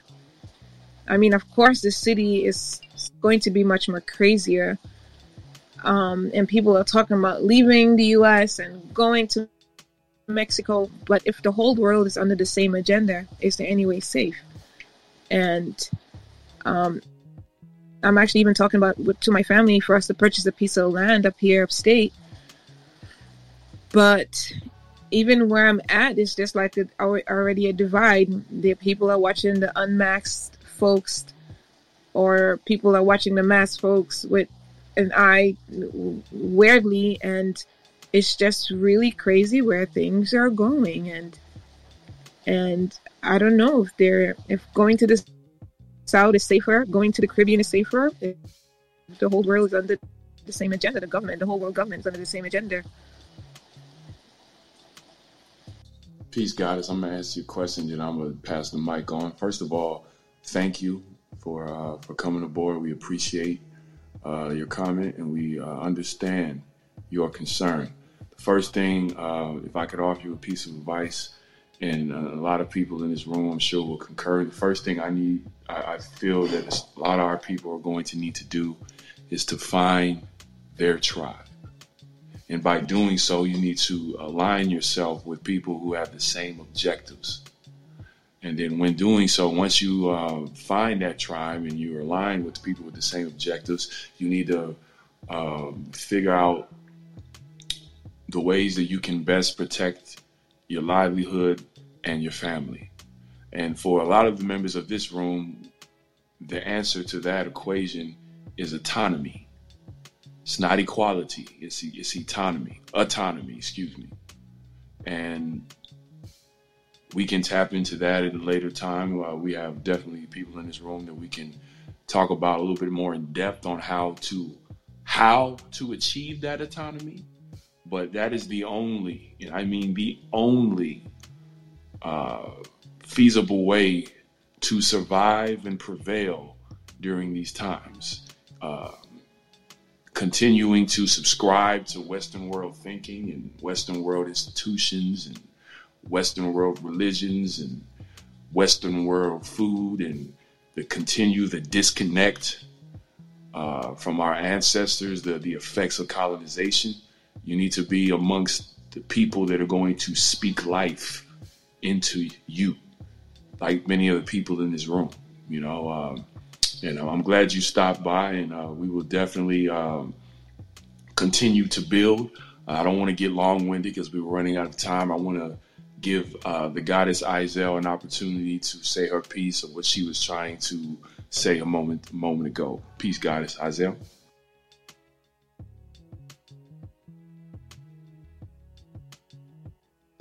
Yes, I'll make it real quick.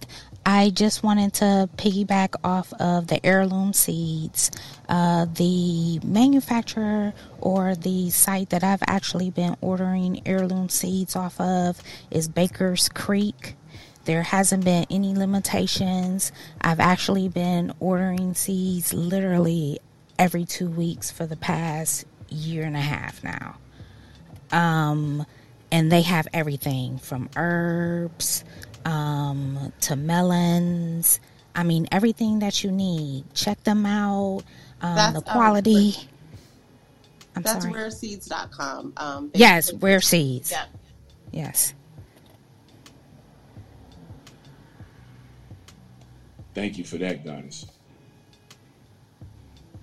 Do I have anyone else? We have about 18 more minutes before we go off, and I definitely want to continue this conversation. It's a very necessary conversation. Go ahead. Can I come and interject? There's so many. I see a lot of East Coasters out here, New York, New Jersey. So really quickly, in the essence of us talking about being prepared, and not just like what's stocking up on stuff, but also being prepared mentally with what your exit strategy is going to be when you have like a week to kind of get out. That's something to start thinking about. Have any of you guys heard of the Assembly Bill A as in Apple 416? It's going through so if you go to newyorksenate.gov, I actually just posted the link on my when you click on my profile on here, at the very bottom you'll see the link, so you guys can read it for yourselves and see that this bill is in committee right now. So this bill relates to the removal of cases, contacts, and carriers of diseases who are potentially dangerous to the public health. So this is kind of their way to be able to do these containment camps that everyone says, oh, it's a conspiracy theory. But I mean, the verbiage is clear as day. It talks about, if the governor declares it a state of health emergency, then there are certain things that they'll be able to do as far as containment, as far as, detaining you in a medical facility or other appropriate facility designated by the governor. I'm just going through really quickly. It says a person who is detained shall not continue to be detained once they determine that you're no longer a potential threat. It goes in to talk about the things that they are able to do. They are able to, they can require an individual who's been exposed to or infected by any contagious disease to complete appropriate prescribed courses of treatment, preventive medication, or vaccination, undergo decontamination procedures deemed necessary by the department.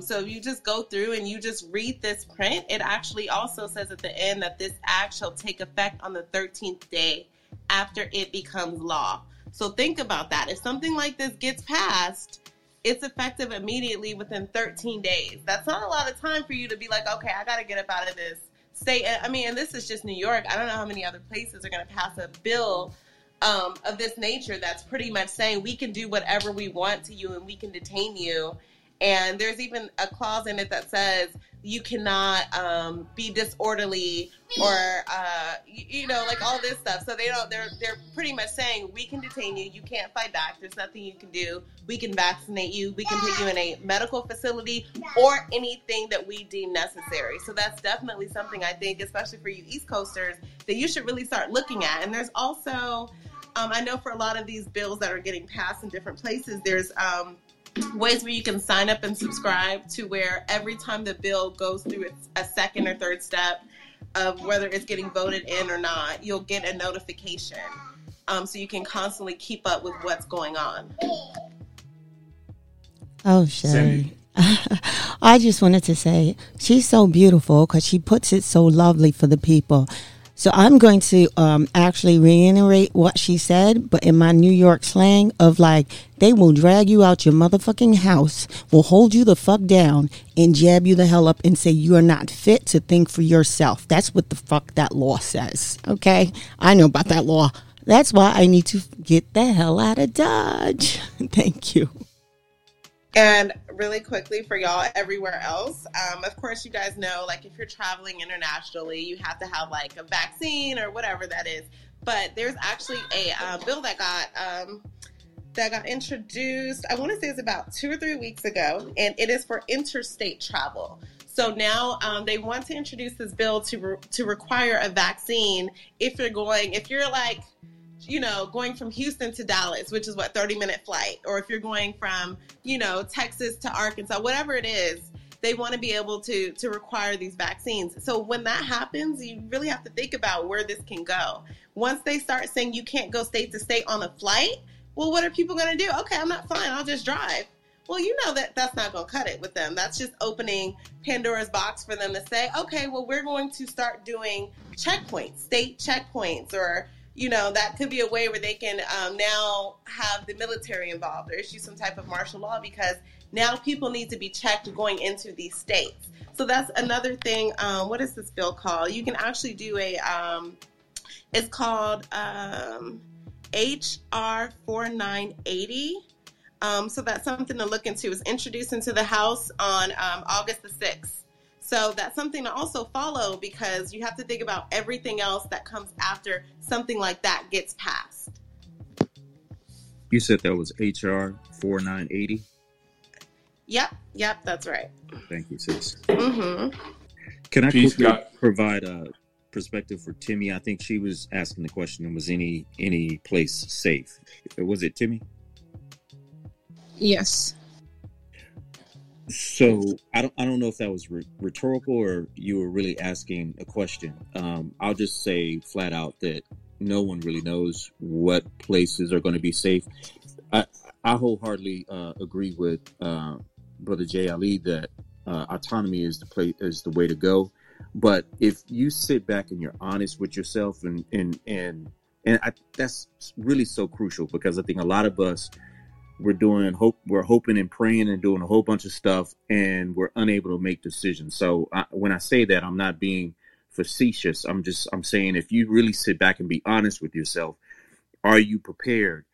And if you come to the conclusion that you're not, then I would say for a certain period of time, the South or any Republican-run state, I don't like either one of them, but the Republican states are probably going to be the last to try to push these laws.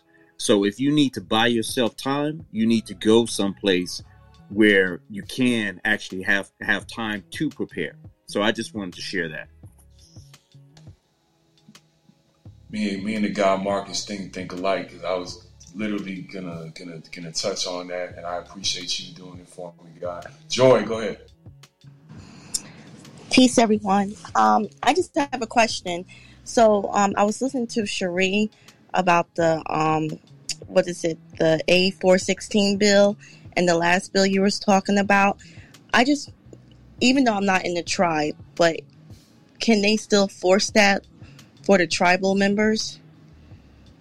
No, we are not a part of the U.S. government. We are not under their jurisdiction. We're under a tribal government.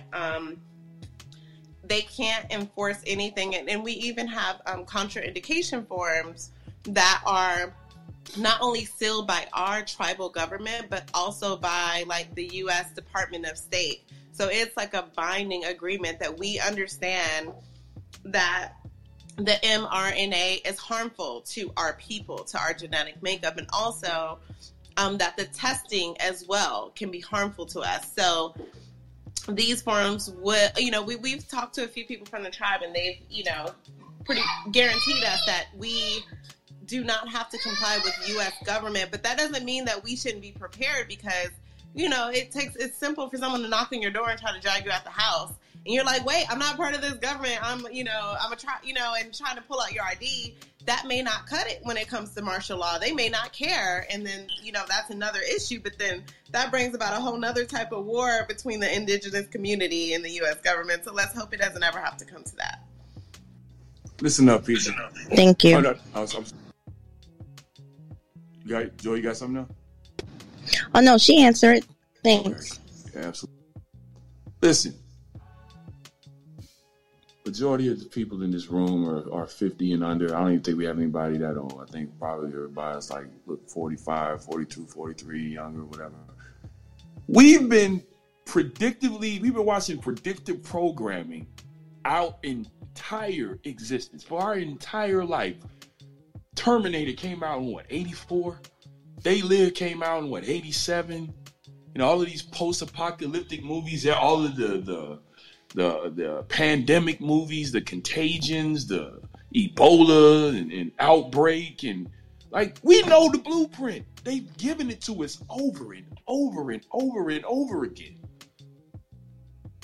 What was the Denzel movie in New York, the Siege, Under Siege? I mean, we know about martial law. We know about all of this stuff. So now the question is, are you going to play offense or defense? See, I have an athletic background. When I was a defensive fighter, I didn't like that too much. I started having success as a boxer when I got on my offense. I didn't wait, I threw first. And I had a lot more success that way, okay? We cannot continue to be on our toes, backpedaling and reacting to what they are doing to us. At some point, you're going to have to make a decision and decide that you're going to throw first. And what I mean by throwing first, I mean by being proactive. If you know that they are planning these bills, why are we going to wait for them to go into an effect? And I understand it could be a financial situation, but listen, now more than ever is a time to prioritize. This is not a time for vacations. This is not a time to indulge on dumb shit. Your money should be going to investing in your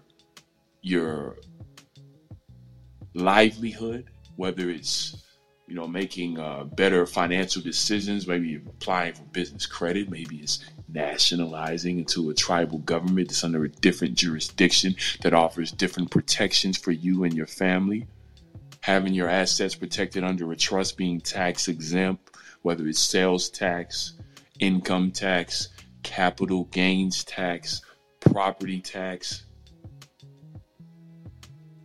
making sure all of your ammunition, your guns, whatever it is that you hold dear is protected.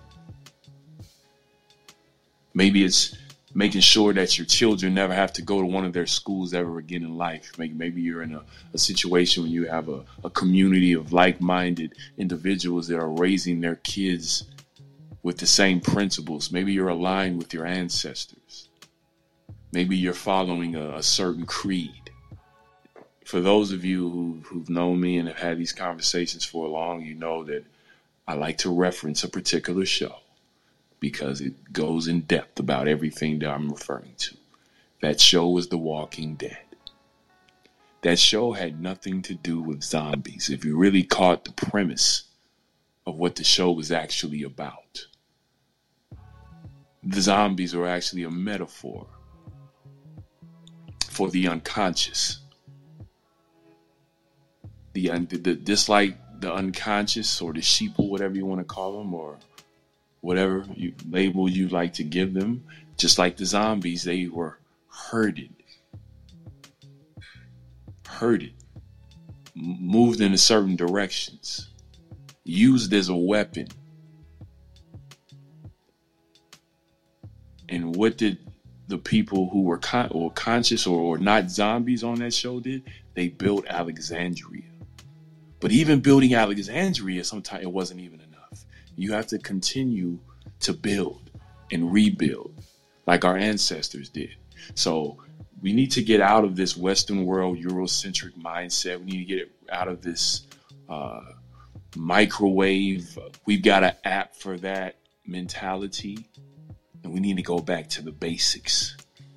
You heard the God Marcus talk about ham radios. You heard the God Ralph go in depth about those radios. You've heard us talk about water filtration systems, solar powered energy. You know, now's the time to have a family tactical plan. And just so you know, that's exactly where we're going to segue to next week's show.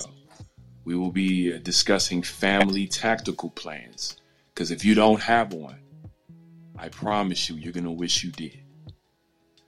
I just had someone come up. Oh, yes, it's the goddess. Is it Eliza or Eliza?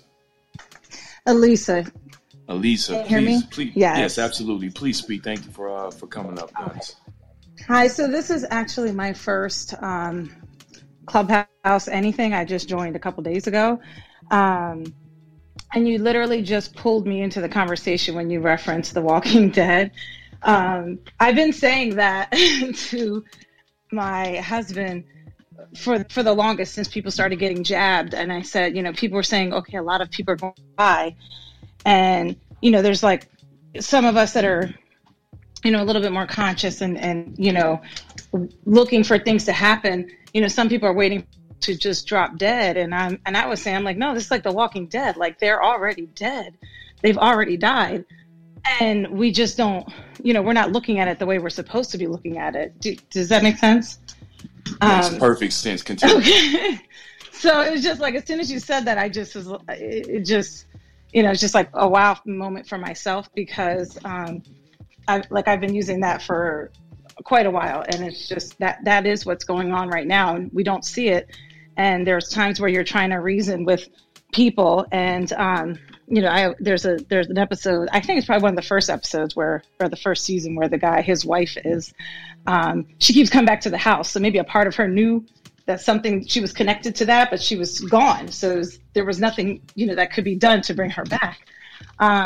So it's, that kind of led me to a question of just, you know, even with these bills, I definitely stay on top of a lot of the bills. I'm in New Jersey, and, you know, bills that have anything to do with medical freedom, things like that. And how do I talk to those, you know, the people that may be The Walking Dead? Like, how can we get them to sort of buy into what we're saying when, you know, a lot of times you start to talk to somebody about something, they get really triggered, and then they just, oh, you're one of those, oh, you're this, you're that. And it's like, no, I'm just for, you know, medical freedom, body autonomy, that we make those decisions for ourselves. And I'm against any law, any, you know, anything that can take away from that. But what are suggestions to try to reach out beyond just our circle of people that are like-minded, to kind of bring them in and get them to understand why, you know, certain bills, like the one that was mentioned in New York, are, you know, dangerous for everybody?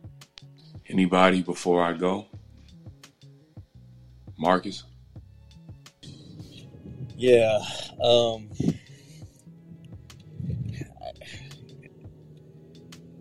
I wish I could say it in a nice way, but I can't. Some of us just aren't going to make it, period.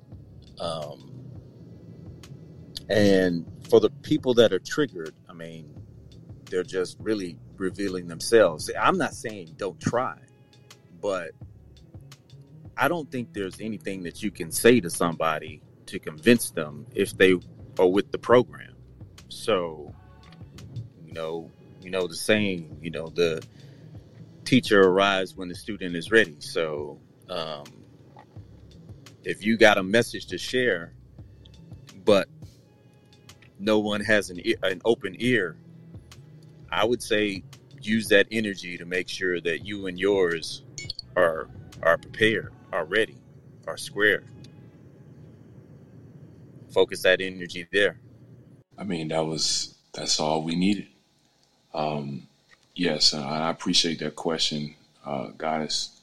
And as the God just said, your energy during this time has to be focused. I had to learn this the hard way myself. I lost a lot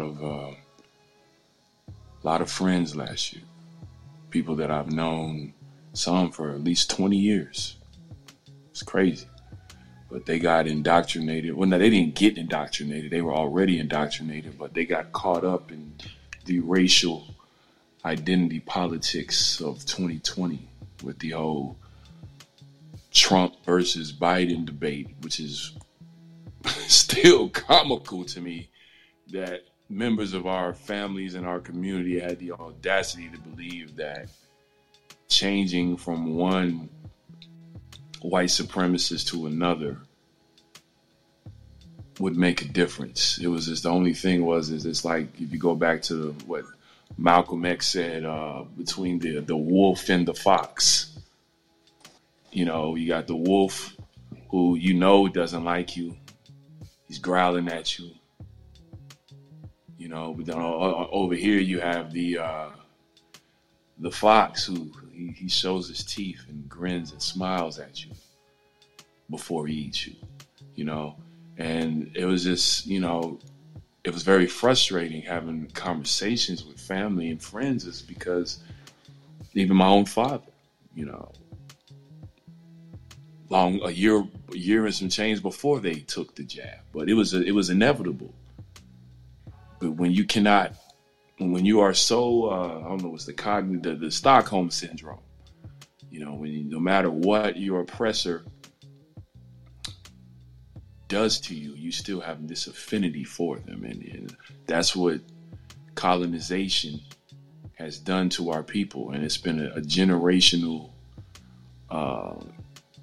plague that's been inflicted upon our people. And the people in this room, the people in our tribe, and the people who are interested in joining the tribe, we are the ones. You have to look at it from this regard. We are the first, and we shall be the last. We are the mothers and fathers of civilization. We built it. They destroyed it. The only way anybody has a chance is if we rebuild it. So to think that we're going to look outside of ourselves for someone else to come and save us is asinine, and it's a waste of time.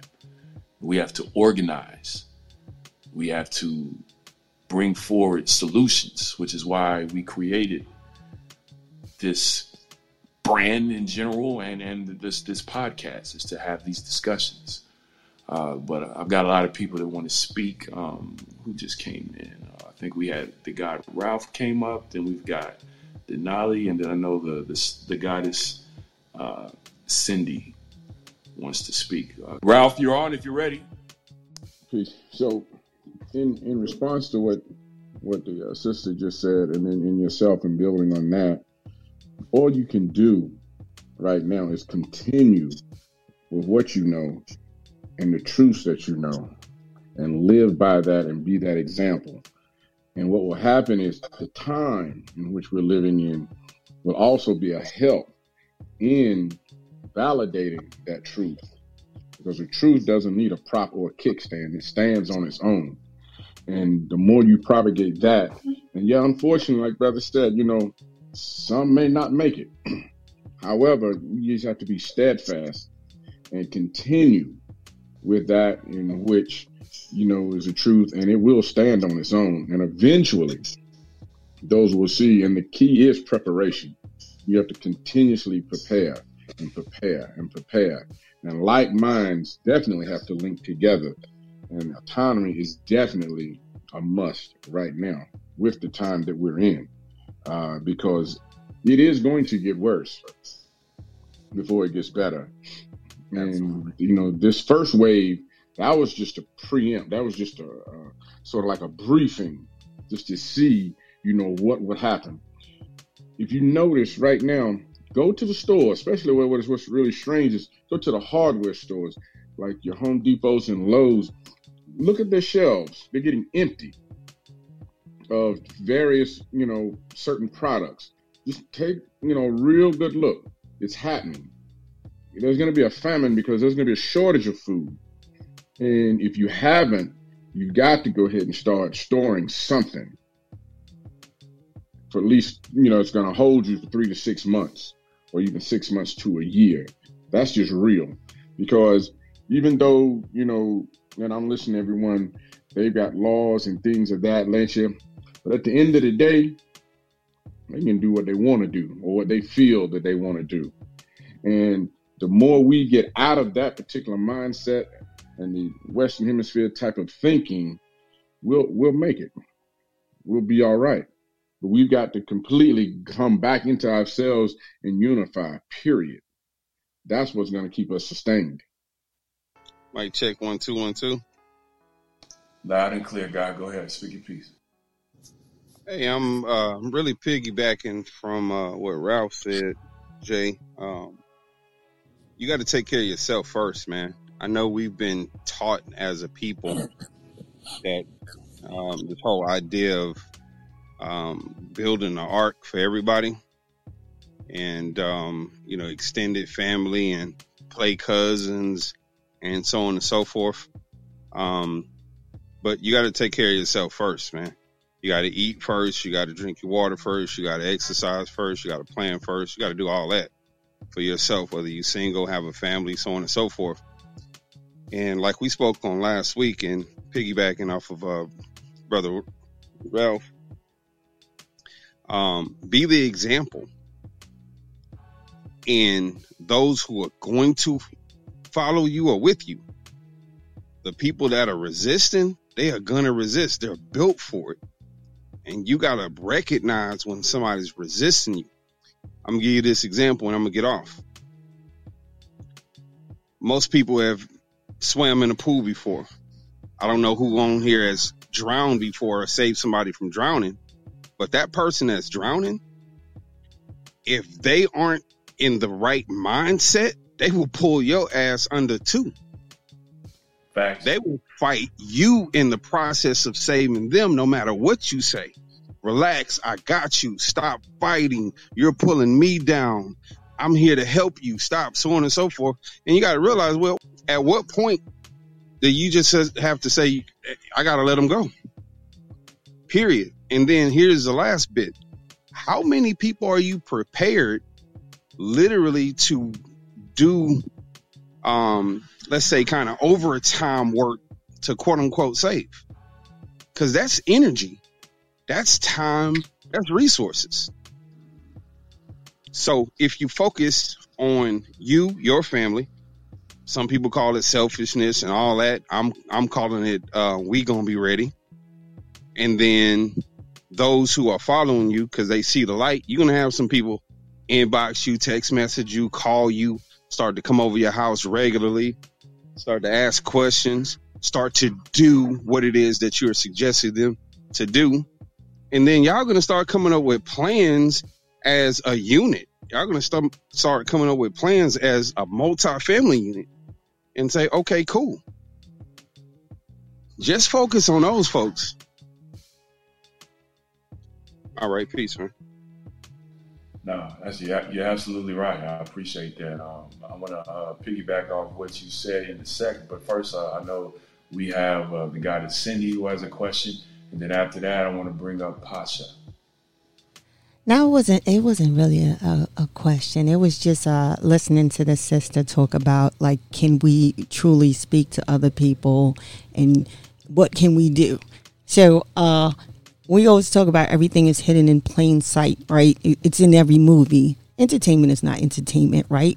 Rule number 1 for Luciferian is hide everything in plain sight. Yeah, I read a little. Okay. So basically, that's what they do. They put everything in plain sight. But did y'all know Sophia Stewart, who wrote The Matrix and The Terminator, she's from the Bronx, y'all. She wrote that. They stole that. You get what I'm saying? But she was an accountant by the time she was 15 or 16. Y'all sleeping on y'all skills that y'all got in the melanin. That's all I'm saying. Trying to save people, I get it. I love my family. Y'all can't tell me nothing. But at the end of the day, people are falling for what they're falling for. This is like that movie, 1980s, A Brave New World. It was a book back in 1930. where everybody was happy to take Prozac and everybody was happy to do what the government said, and you couldn't think different. You was only allowed this many children.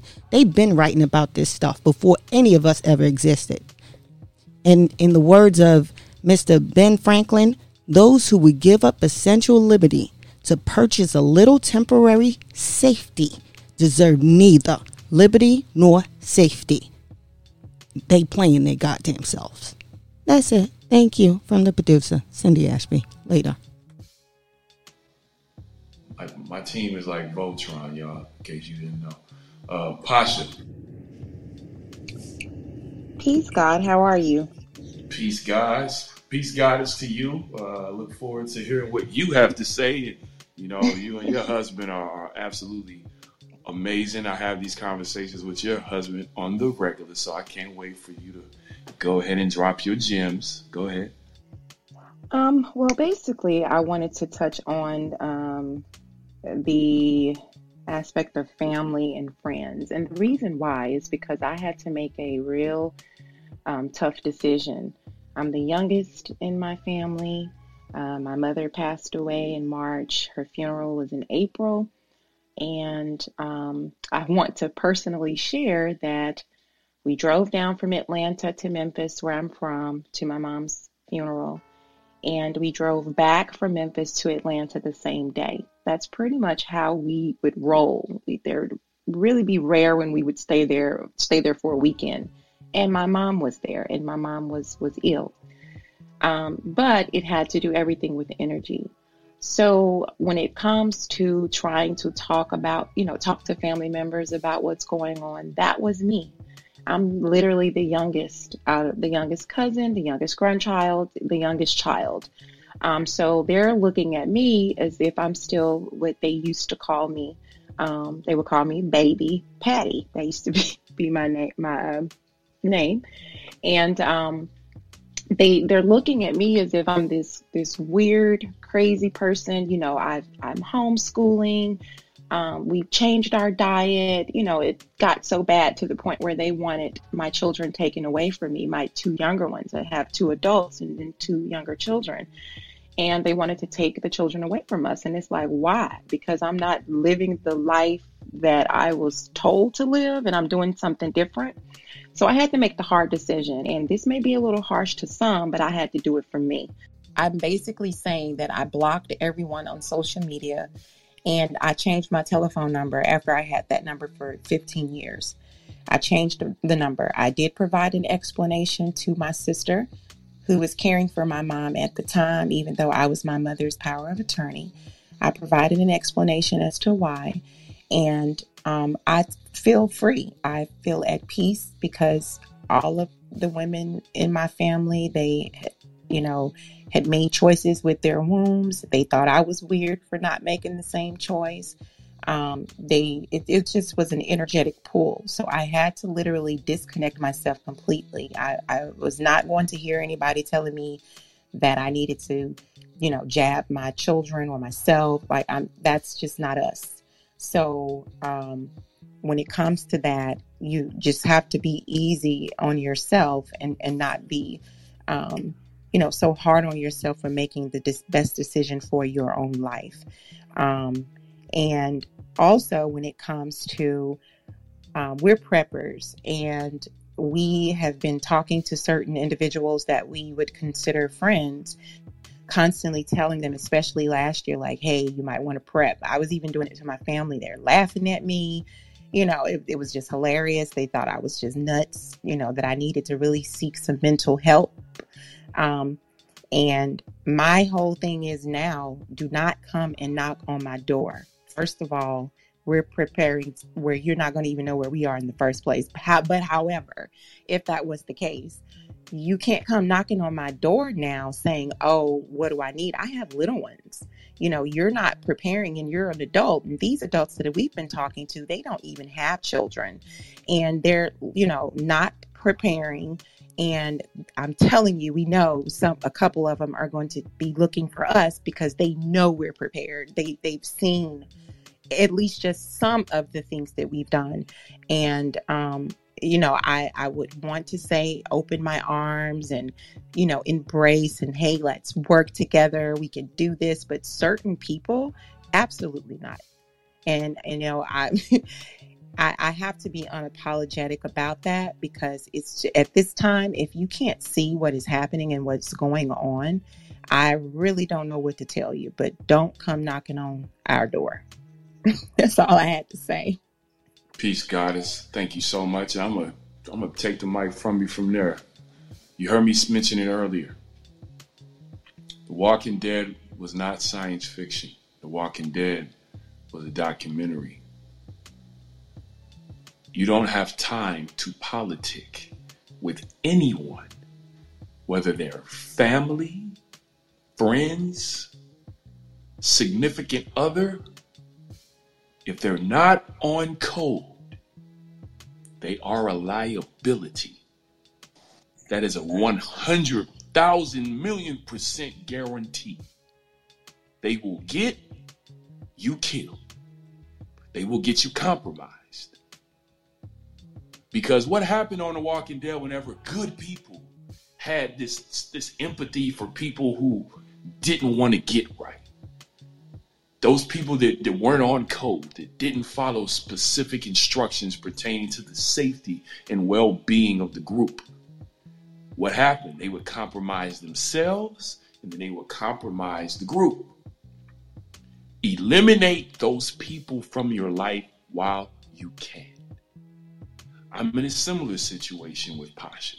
Now, my mother didn't die, but she may as well have, because she took the jab. My whole family did. Not only have they taken one, they've taken the second dosage and have no plans to do anything about it. I could hand deliver the detox to them and they still wouldn't take it. In fact, I was told that if my wife and I wanted to visit them with our son, who they never had an opportunity to see in person, because every single time we tried to travel there, all we heard about was, oh, it's really bad here, and it's bad over there. I heard it's really bad. Because they pray to CNN Jesus. That's their deity. Whatever CNN tells them to do, that's what they worship. Fauci, Gupta, Lemon, or what's the other dude whose brother, Cuomo, whoever. They worship those people. Everything that I would be saying out of my mouth is basically I'm speaking pig Latin to them. They can't translate. They're lost in translation. So I'm saying that to say I've done everything in my power to try to equip my family with the truth. Every single time they rejected me, and not only did they reject me, they tried to overwhelm me with their regurgitated ignorance. So in reference to what she said about changing her telephone number, no, that's not harsh. That's called peace. Because I've already went through the mourning. As far as I'm concerned, the funeral has already happened theoretically. They're all ticking time bombs. But when my mother tells me that I can't enter their home if I don't have a shot or a mask on, well, I have to see her on the other side. And I love the shit out of my mama. I don't even want to talk about it too much. It just starts fucking with me. But we have to face the reality. We are all going to have to deal with the detachment, because it's going to affect us all. You're going to have parents, siblings, significant others. So you're going to have to learn to compartmentalize. And especially the prepper parents in here. I feel like I've learned that the prepper parents move just a little bit differently, because they have to think of something other than themselves. It's not just self-preservation. They're protecting their lineage. And so when I move and make the decisions that I make, I'm thinking about not just about our solace for the next year. I'm thinking about my son's autonomy for the next 100.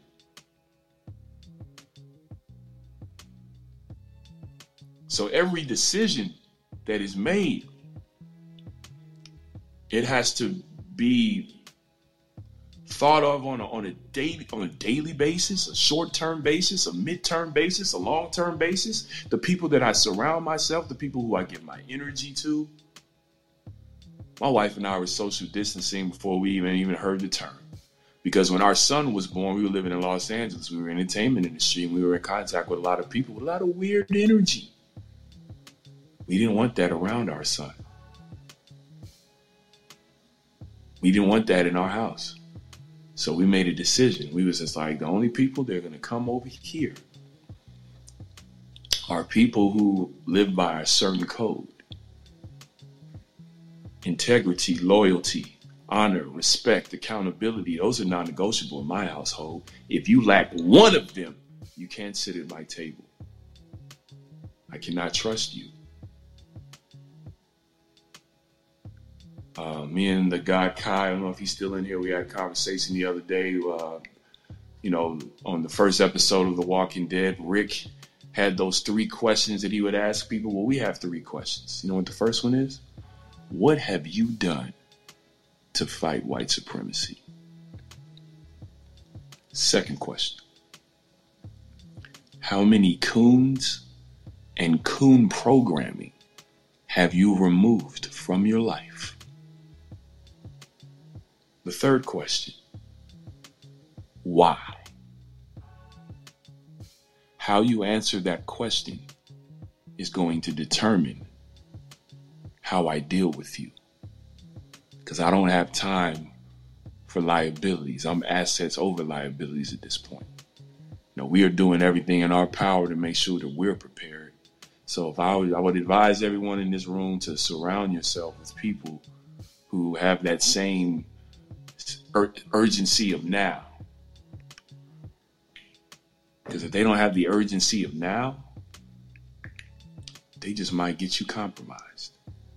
But, I don't want to be all dark and gloomy with it. I'm just being honest. But the great thing that I love about the people in this room is because the people in this room are preppers. The people in this room are truth seekers. The people in this room are committed to ensuring that their legacy has a meaning. Like, what are they going to say about us 50 years from now? You got a choice. You can be like the Boule and the integrationists of the 60s who killed the essence of our ancestors with their indoctrination into popular culture, as I touched on earlier in the show, if you missed it, with 1954 and social engineering. Or you can be remembered like the freedom fighters, the one who lost their lives in the fight. But they did everything in their power to fight for the liberation of their people. They were on the right side of history. Now, unfortunately for them, they didn't have the tactics and the certain tactical information at their disposal that we have at our disposal. See, we're in the age of Aquarius. Nothing's in the dark at this point, unless you choose to be in darkness. So, we're going to continue to have these conversations. We're going to continue to not just talk about the problems, but we're going to provide the solutions. Like I told you before, we are the first and the last. We built it, they destroyed it, and we will build it again. Make no mistake about it. Do I have anyone want to say with some last words before we start to break it down? All right, we're going to take a quick break before everybody goes. Just take a quick break. Cindy, go ahead and drop that. We at Sovereign Creed are dedicated to the nurturing, preserving, and protecting of the Aboriginal American family. We are aligned with the customs and beliefs practiced by our indigenous American ancestors and will continue to ensure that their legacy lives on with everything that we do. From today until the day I leave this universe, not the universe, this body. Just want to say thank you to everybody for tuning in. These been some really great last couple weeks. I've had opportunity to speak with a lot of people that have come into my life, and you've all enriched it. And I just want to say that I really appreciate your support. If you're new to the Sovereign Creed community and you're not familiar with me, myself, my wife, or what we do, please make sure you go and follow us on Instagram and Facebook at Sovereign Creed, SOVEREIGN Creed. And definitely check out our website, www.sovereigncreed.shop, to purchase our line of provocative apparel. We don't just make t-shirts, we make walking billboards for the entire family. I want to give a special thanks to our guests, Ralph Muhammad and Brian Henderson, for joining us today. You guys were provided us with infinite information, and make sure you tap in. If you didn't get that contact information, please reach out to me, and I will make sure that we get that information to you. I know the guy, Brian Henderson, has sent me a lot of links I'm going to check out. I'm definitely going to share with everyone who's in this room. Shout out to our producer, Cindy Ashby, man, for making this possible. I mean, she's so awesome. And if you haven't done so already, make sure you go sign up for www.otwtube.com so you can join our community of melanated Aboriginal content creators where your voice can be heard and you never have to worry about censorship. Tune in for the next episode on Wednesday, September the 8th, next week at 5 p.m. Eastern Time, 4 p.m. Central, as we discuss family tactical plans. Now, you talk about a great segue. Family tactical plans. Do you have one? Well, if you don't, you might want to tune in. We don't just discuss the problems. We offer the solutions. I'm your host, J.I. Lee Shiamaru, and this is On the Wake Up Radio. Peace, everybody.